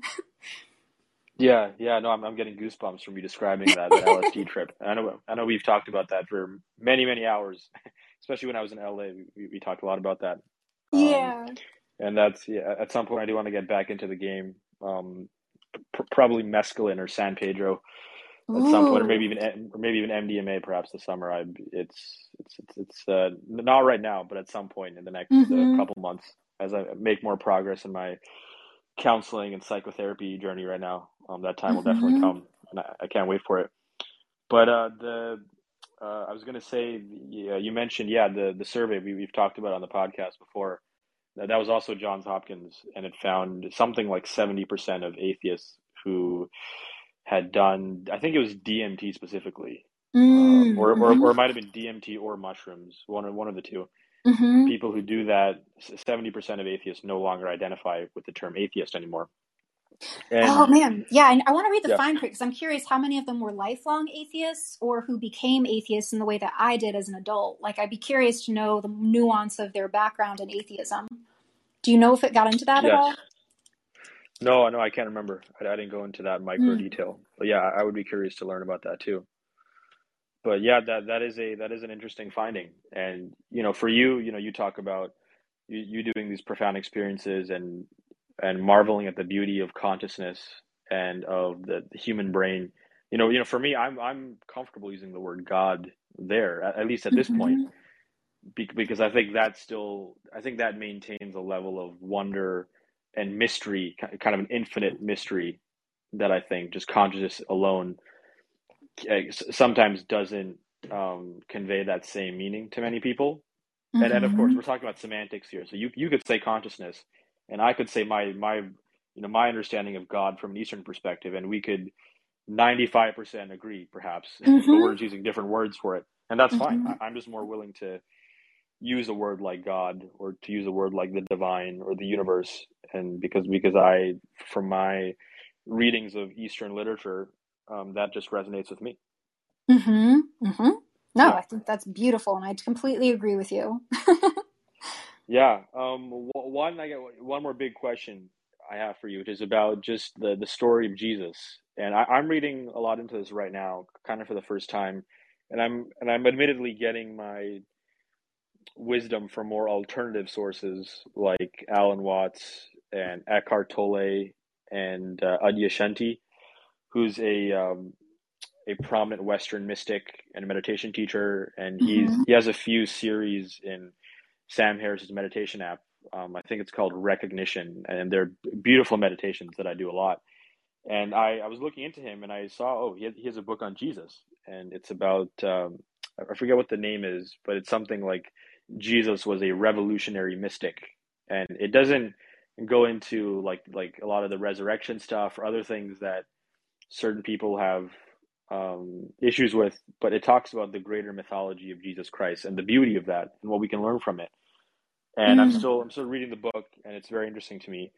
But I'm curious for you, when it comes to the Jesus story, like, are there issues you have? Like, we talked about the crucifixion, but are there issues you have with the messages that Jesus was preaching? Something like things that you find hateful or problematic or malicious, or do you think there's a lot of overwhelming love and compassion and good virtues to learn from the example of Jesus? I think there's both. So let's see. Like, the Jesus that I'm familiar with is again the one found in the New Testament. Um, I've I've admittedly not read much about Jesus from other sources, and I have to assume that those other sources are drawing on the Jesus in the New Testament. I'm not aware of Jesus Christ appearing in any other things by the name Jesus Christ. Arguably, there's many Christ-like stories, like the Egyptian version of Horus. Some say is like a Christ story, like born of a virgin and all this stuff. And Zoroastrianism gets into Christ-like stories. But if we're talking about the character Jesus Christ, I have to assume people are talking about the New Testament one. And so based on that, and that's the one that I'm most familiar with, I'll say that I think Jesus is a mixed bag. I think he definitely has verses where he talks about kindness and compassion and acceptance. And he has verses where he talks about, and I've told you this before in another conversation we have, where he talks about, he did not come here to bring peace, but a sword. And he says if you want to follow him, if you don't hate your parents, if you don't hate your brother and sister, you cannot be a true follower of his. And a lot of people interpret that as like Jesus is saying that, people are going to hate you for following me, because he was such a controversial figure. But it's like, okay, but then why didn't he just say a lot of people are going to hate you for following me? Why did he have to say, So, I came to sorry, bring a sorry. sword? you just cut out a bit, or maybe there was a Wi-Fi issue. Can you just repeat the hating your parents thing Oh that you were yeah. just saying? The Yeah, point? yeah, Yeah. yeah. No, there's verses where Jesus says, if you don't hate your father and mother and your brother and sister, like you cannot follow me. And a lot of people interpret that in my circles as Jesus saying basically that if you take up your cross and follow Jesus, a lot of people are going to hate you for it, and that's okay. That's what it takes to be a true follower of Christ, is you're going to have to deal with being misunderstood, and there's going to be some hate and division involved. But I always thought, like, if that's what Jesus meant, why didn't he just say that? Why did he say you have to hate your family? Why did he say he came here to bring a sword and not peace? Like, if he preached again to let your yes be a yes and your no be a no, why would he suddenly speak in metaphor and allegory? Like, so I think that there's another instance, another Bible story I'm thinking of, where Jesus and some of his disciples are walking to somewhere. They did a lot of walking, and this woman, I believe she was a Canaanite. She approaches Jesus wanting a healing, and I think it was for maybe her daughter. It was either for herself or her daughter. But back then, the Canaanites. A lot of Israelites had a lot of racism toward the Canaanites. They were like an ostracized minority group. The Canaanites were. DNA evidence now suggests that they looked very Eurasian in appearance, not quite as Western. But regardless, Jesus ignores her. And the disciples are getting annoyed because she keeps begging for Jesus to give her the healing. And Jesus is he basically calls her a dog and says for her to get away from him. And she's like, He call yes, but he calls her a bitch. where not a bitch. What? Well, let me see if I can find it. He's like, but her response to him is that even dogs get the crumbs that fall from the master's table. And then he decides, Oh. okay, I'm going to reward your faith and give you your healing because your persistence and your faith is worthy of that. So, but one could also see that story as not Jesus rewarding persistent faith, but Jesus practicing racism. Here he is giving out healings to all these other people, Jews and Israelites, but not a Canaanite woman.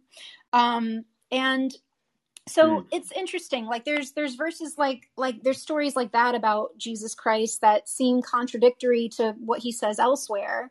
And so I think, yeah, he's a mixed bag, like the story of Mary and Martha always bothered me too. Mary and Martha were these sisters who were big fans of Jesus. They might have been called disciples had they been men, but they were women. And he, Mary was the sister who liked to just listen to Jesus talk. And one time he was over at Mary and Martha's house, and Martha was busy setting the table, cooking dinner, doing all this work to entertain Jesus and his disciples. And Mary, she got frustrated with Mary being like, hey, I need a little help, getting all this stuff ready. And Jesus rebuked her and said, Mary has chosen the better thing, which is to literally sit at his feet and listen to him talk. And I always thought that was really cold of Jesus to be like, whoa, Martha's over here busting her ass to make you guys dinner, and all she's asking for is a little help, and you're just gonna be no, really what you should be doing is sitting listening to me on my high horse. That's how that story always felt to me. And again, that's my own interpretation. Other people can read that and be like, no, because what's more important than eating is listening to Jesus, obviously. Okay, but people got to eat. The point is, Jesus, even if he was a god, he was in human form at the time, which meant he needed food. And Martha was just looking out. So I always thought that was really rude of Jesus to treat her like that. Mm-hmm. On some level, I just find this conversation to be comical, to judge some event from whatever thousands of years ago and be like, oh, what exactly happened at this dinner table? What did he say? Was that cold or was that cool? Or was there maybe there was some humor involved or something? Or maybe what were his facial expressions? I don't, to some extent, this is just, this is just, and again, and that's why it's just no longer of service to me trying to wonder about these stories or engage with these stories anymore, because we're not going to know, and it doesn't matter to me. If it makes other people feel positively impacted, great. It just has an opposite effect on someone like me. Yeah. But which is also other great. example, Yeah, but the other examples you gave of Jesus saying you have to hate your family. That's what he said to in order to Yeah, become a Christian. to And was follow there an if him. to follow Um, him? Let me look it up. I can Google Sure, it, yeah, right? yeah. You can take a second if you want, for sure. Hate brother. Googling. Okay, so we're looking at First John 3. In First John 3, let me translate it to the NIV version, so I'm not speaking King James gibberish. Um, No offense to the King James people. no offense to King James, no. Yeah. Okay, so he's talking about how we need to. Oh, hang on. Where is it? Oh, that's the wrong verse, not First John.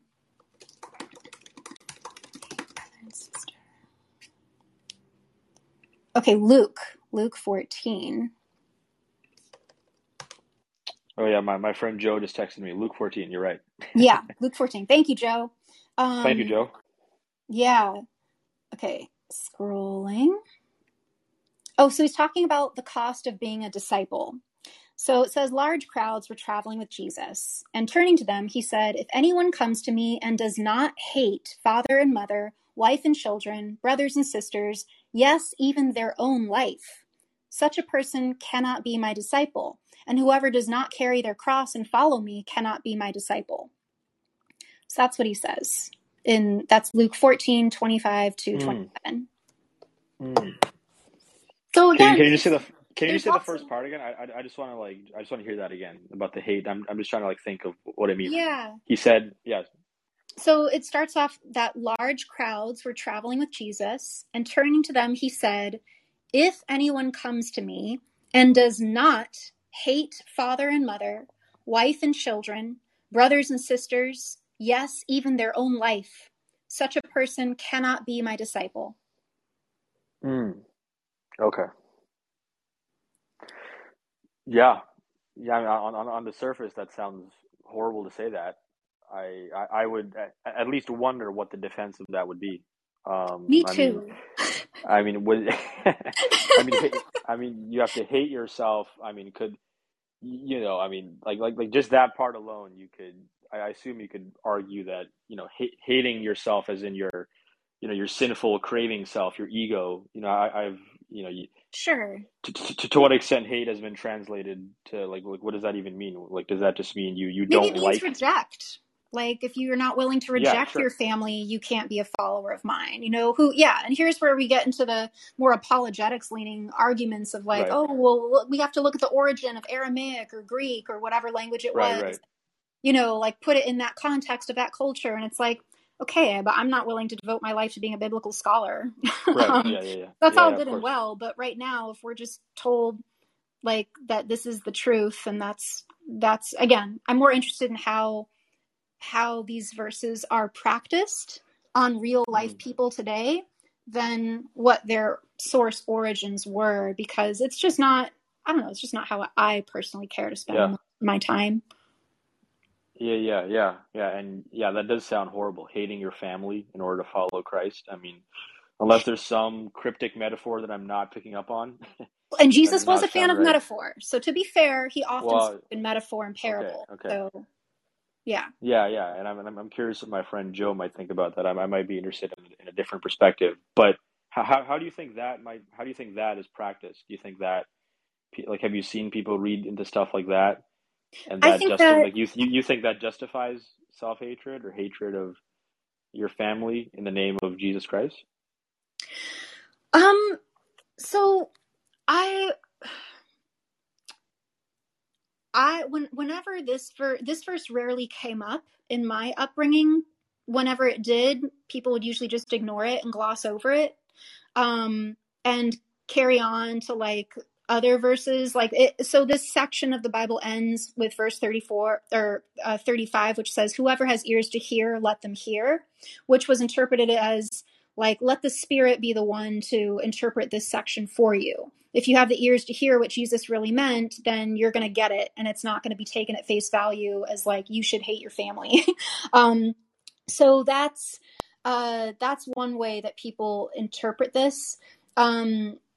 but me personally, like, it just seems to, this would be an example of a verse that when I was a Christian, I would really have to grasp at straws to make it make sense to my understanding of Jesus. I would have said probably something like, oh, Jesus doesn't mean hate the way we understand hate. He means rejection. Like, you have to be willing to walk away from your family, and they're going to hate you because you're following Jesus, because you're, defying the order and customs of the day to follow this homeless dude around who says he's the son of God.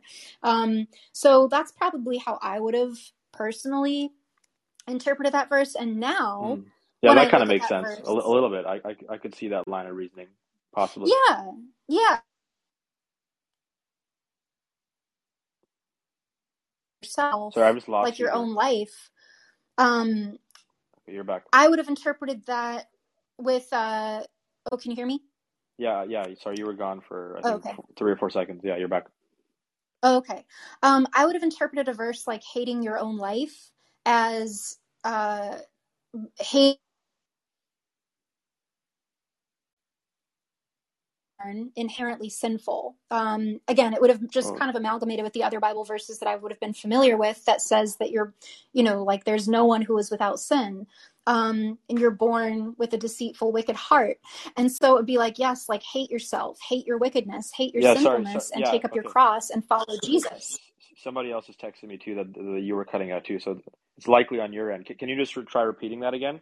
You would have interpreted. You Yeah. were saying you would have interpreted the part about hating yourself to be what? I would have interpreted the part about hating myself to be hating my wicked, sinful nature that I was born with. Because the Right. Bible says in other verses that we're born, that no one is born without sin, and that our hearts are, again, deceitfully wicked above all things. And so I would have interpreted a verse like Jesus saying you have to hate your own life as, oh, well, surely he must mean like we have to hate our sinfulness, like the sinful parts of our life. Right. That's how I would have justified a verse like that. Yeah. Okay. And then yeah, that does make sense to me. But this deeper and I Today, guess this is the one. I just, whoa, like, What just happened there? yeah. Yeah. And this is one of the things I'm so happy about not being a Christian anymore, is I don't have to agonize over Yeah. these types of things. And yeah, and this is a fundamental point for you. This um, belief that you are inherently sinful, wicked. That is something you find to be toxic. That was one of the fundamental reasons why you left the faith. Um, I wouldn't say it was one of the top three, but yeah, it's up there. Like, why, like, who does it benefit to believe that we're born, that an infant child, a newborn, is wicked and deserving of hell and in need of saving just by their very existence? Like, that doesn't sit right with me. Mm. I don't know how their heart can be deceitfully wicked. So yeah, that's Hmm. not, that would be a disposable belief to me. It's not serving anyone. It doesn't inspire me or make me feel loving in any way. I don't think it promotes love, or self-love. Jesus also says somewhere, is it Jesus, that love your neighbor as yourself? And it's like, okay, but if you don't love yourself, because here he's saying to hate yourself, how can you love your neighbor? Again, with the Yeah, contradictions. yeah. I've talked about that specific line with other people before. Yeah, that's a good point. I mean, if I could see the justification for that. I mean, if like from a Buddhist perspective, everybody, the default setting is to identify with your ego self, and your ego self is constantly looking for attention. It's constantly craving. It's constantly wanting things. It's lying. It's deceiving. It's doing all these horrible things, and that's the default setting for human beings. So, through in the Buddhist and also in the Hindu context, through meditation, through these transcendental practices, you can overcome that. And at least in the Hindu context, then you can recognize your true self, which I've also heard in a biblical context as well. Actually, I've heard of the idea of your true self. Your true self, your inherently true spiritual self, is pure consciousness. It is loving. It is compassionate. It is understanding. So recognizing that is the goal of true spiritual life. I've heard that as well. Mm-hmm. Mm-hmm.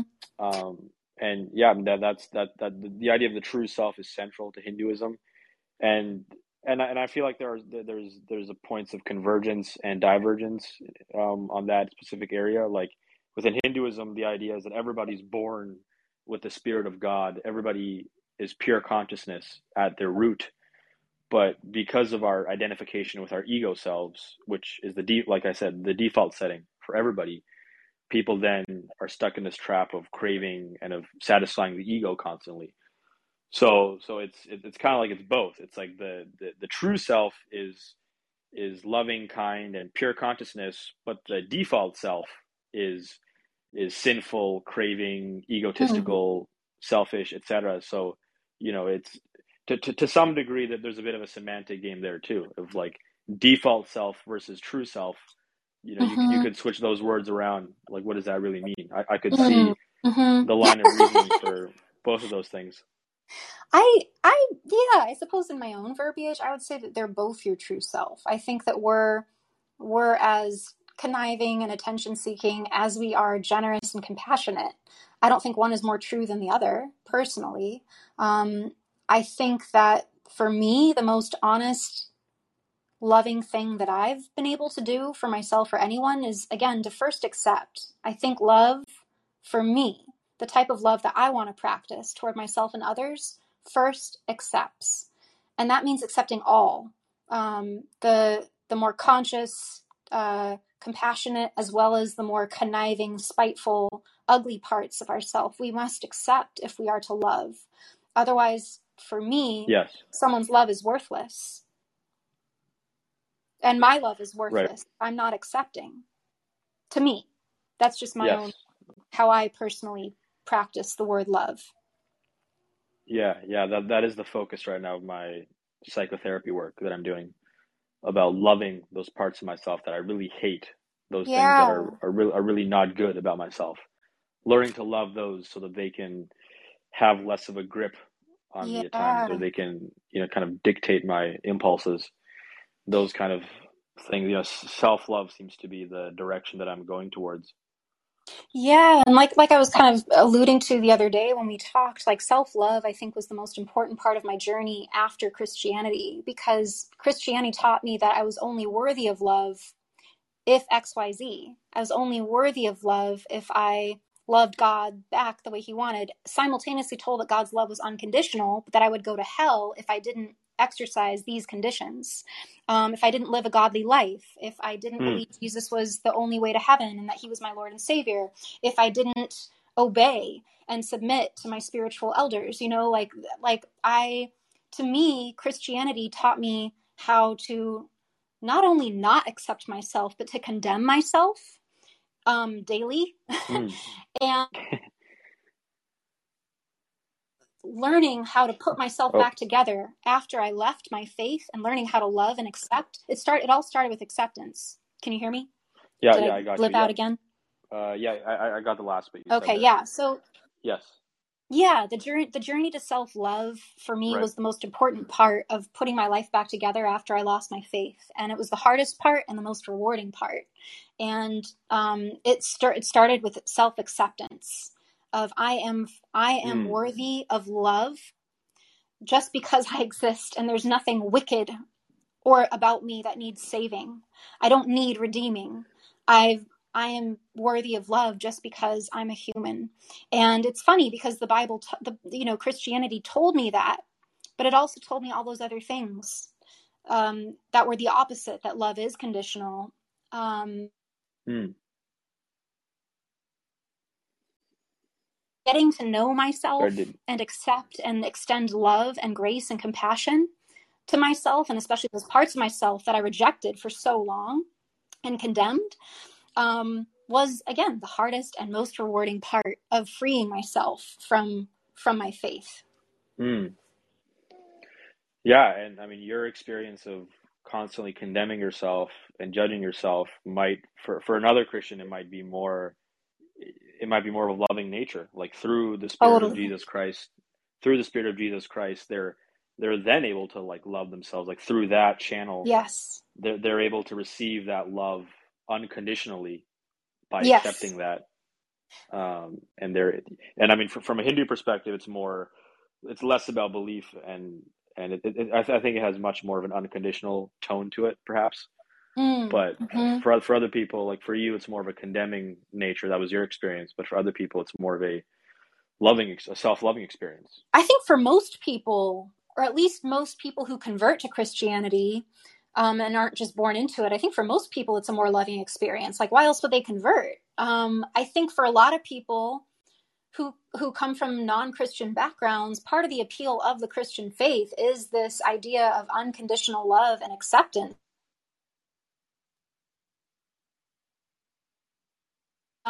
There's Sorry, a we've lot of lost you. unconditional love to be found in the Bible, and that's preached.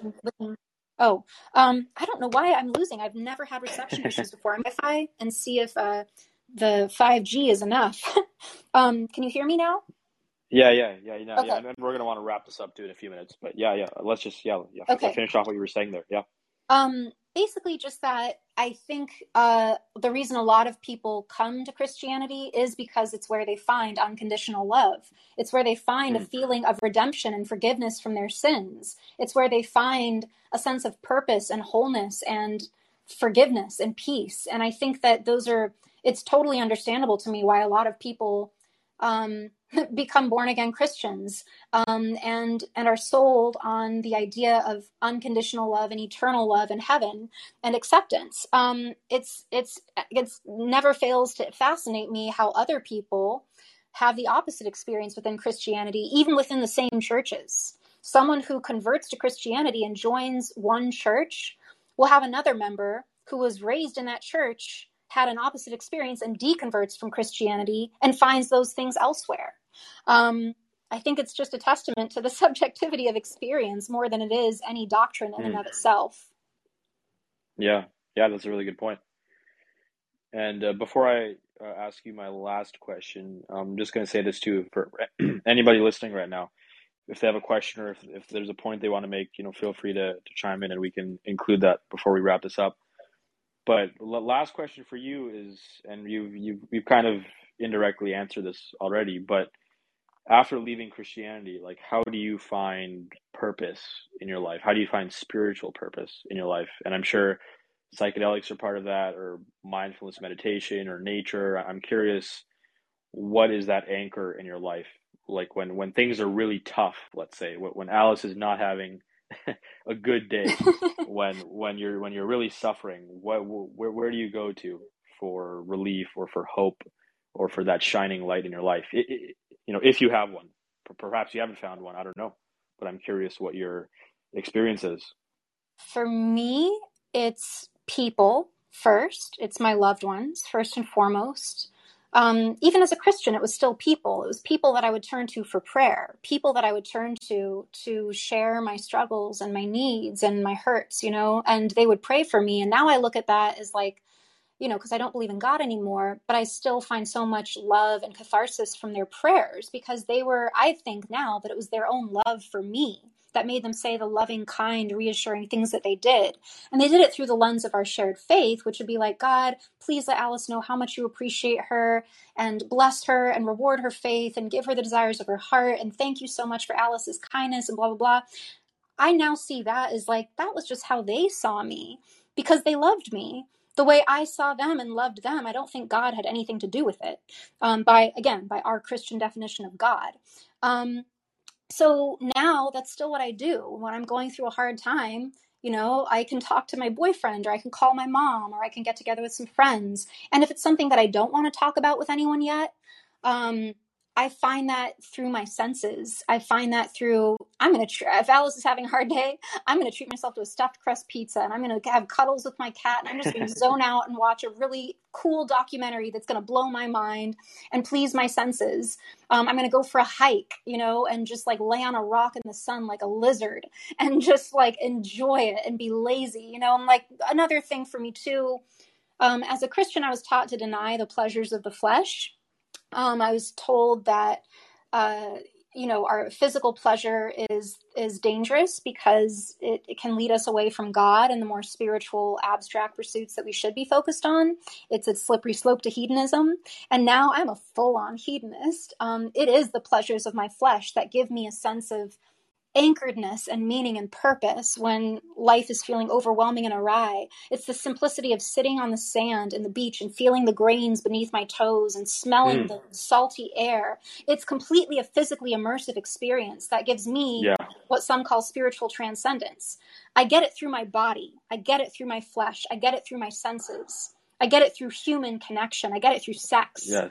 I get it through food. I get it through mushrooms. I get it through my body. It has nothing to do with my soul or my spirit or whatever these abstract concepts are. It is purely physical to me. So that would be my answer to that. Right. Yeah. Yeah. Well, that's a really powerful answer. Really, really eloquently said, I have to say. Oh, thank you. And again, like I was saying earlier, if you were talking to Sadhguru or some Advaita Vedanta guru or some Buddhist, and what you just described right there, they would be like, "Yeah, you got it. Yeah, welcome to the club, girl. Come on, join us."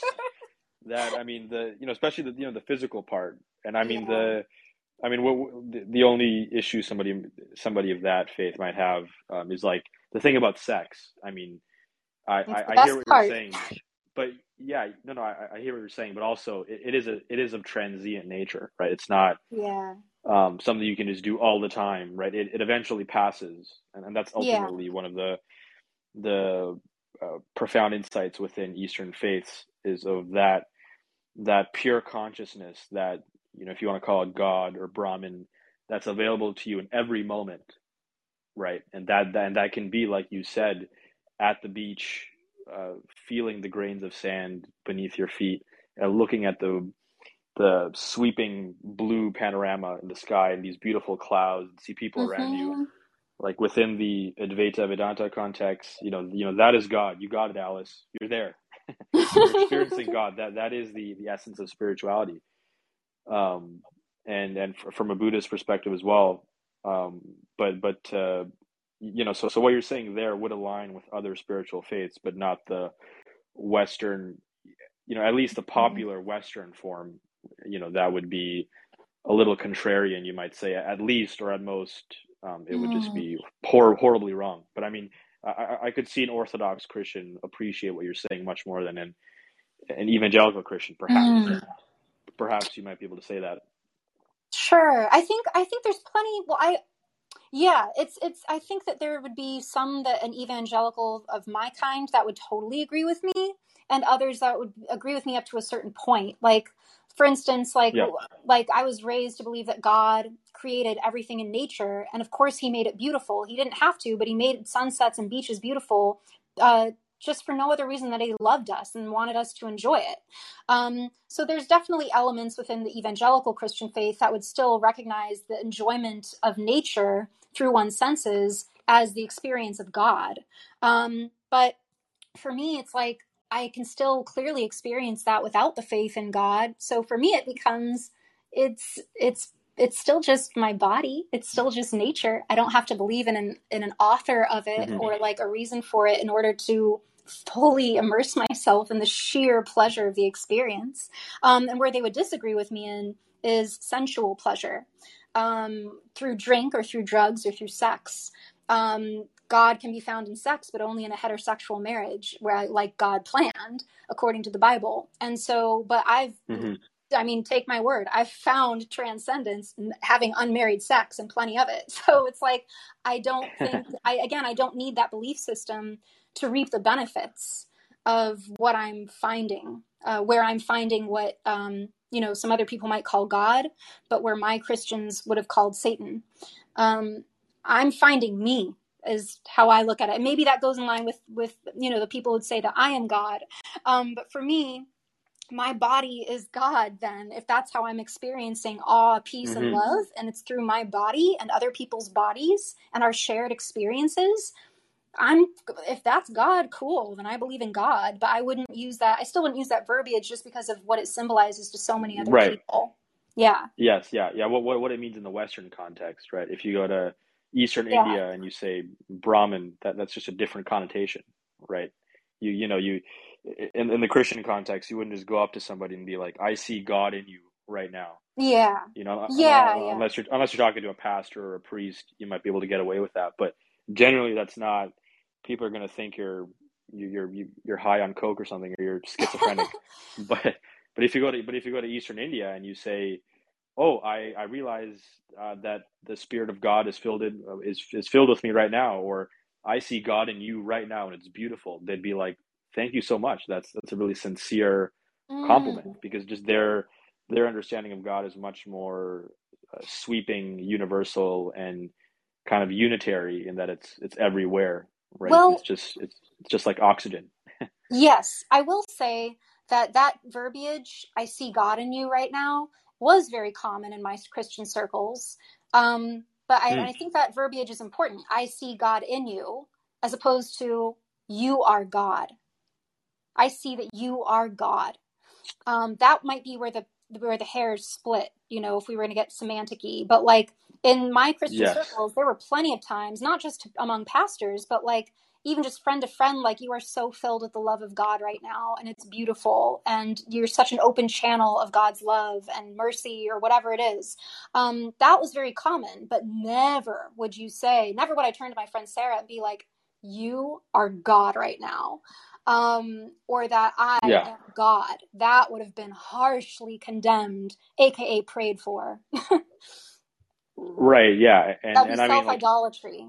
yeah, but of course, if you said to somebody who's non-Christian, "I see the Spirit of God in you right now. You're filled with God's love," right? That would be heretical, right?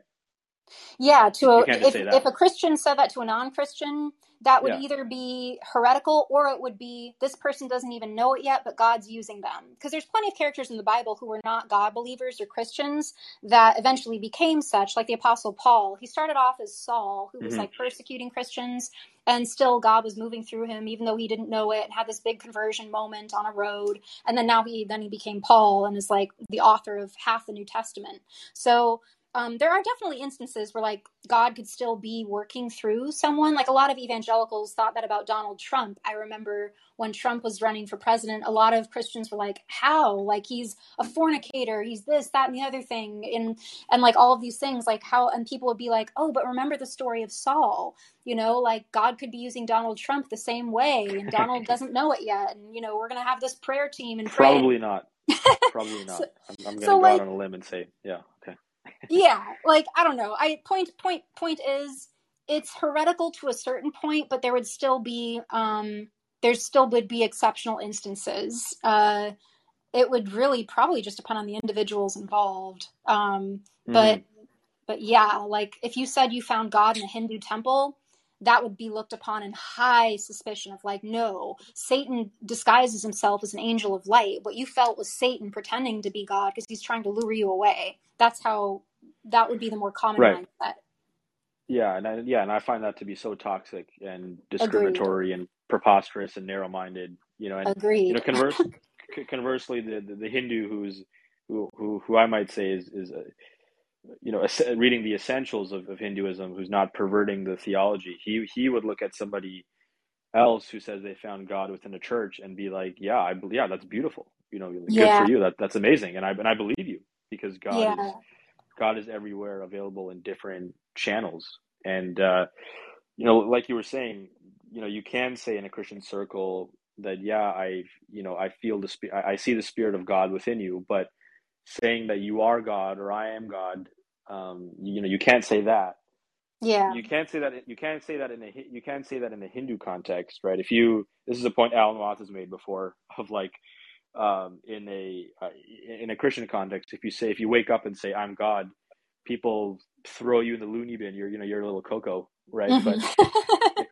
if you're a Hindu and you wake up and you say, oh, I'm God, people around you are going to be like, "Oh, finally you found out. Good job.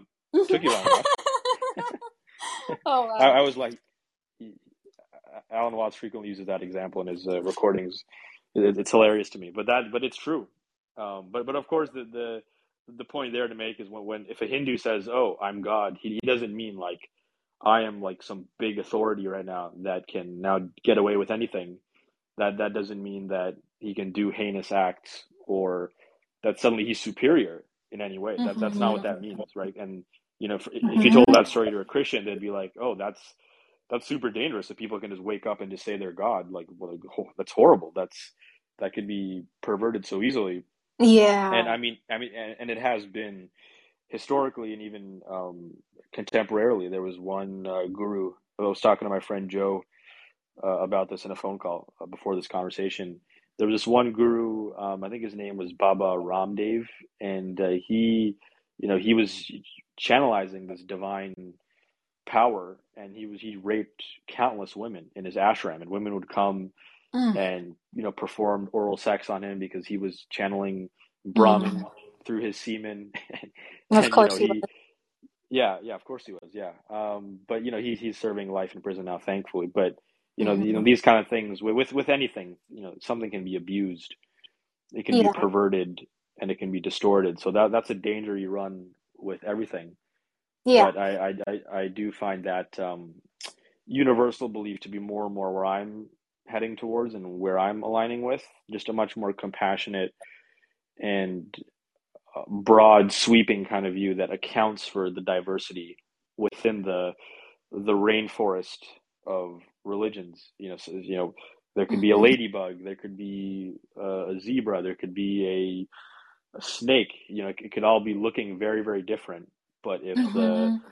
if we're all made out of atoms, if we're all eating the same food, if we're all feeling, if love and compassion and unity and evil and crime and sin, if all these things are universal, if we're all made of the same stuff and we're all Hmm. eating the same stuff and feeling the same stuff and essentially are the same biological organism, Hmm. notwithstanding all sorts of other racial differences and all the biological diversity, putting that aside, if we're all essentially getting food from the same source and feeling the same things, no matter if we're living in Ohio, if we're living somewhere in Afghanistan or Zimbabwe, if we can feel these universal things, is there not something universal about God, about the universe, that we shouldn't be so obsessively dividing people on and saying we're right and you're wrong, and oh, maybe this is right and this is wrong, and everybody has their fanatical declarative uh,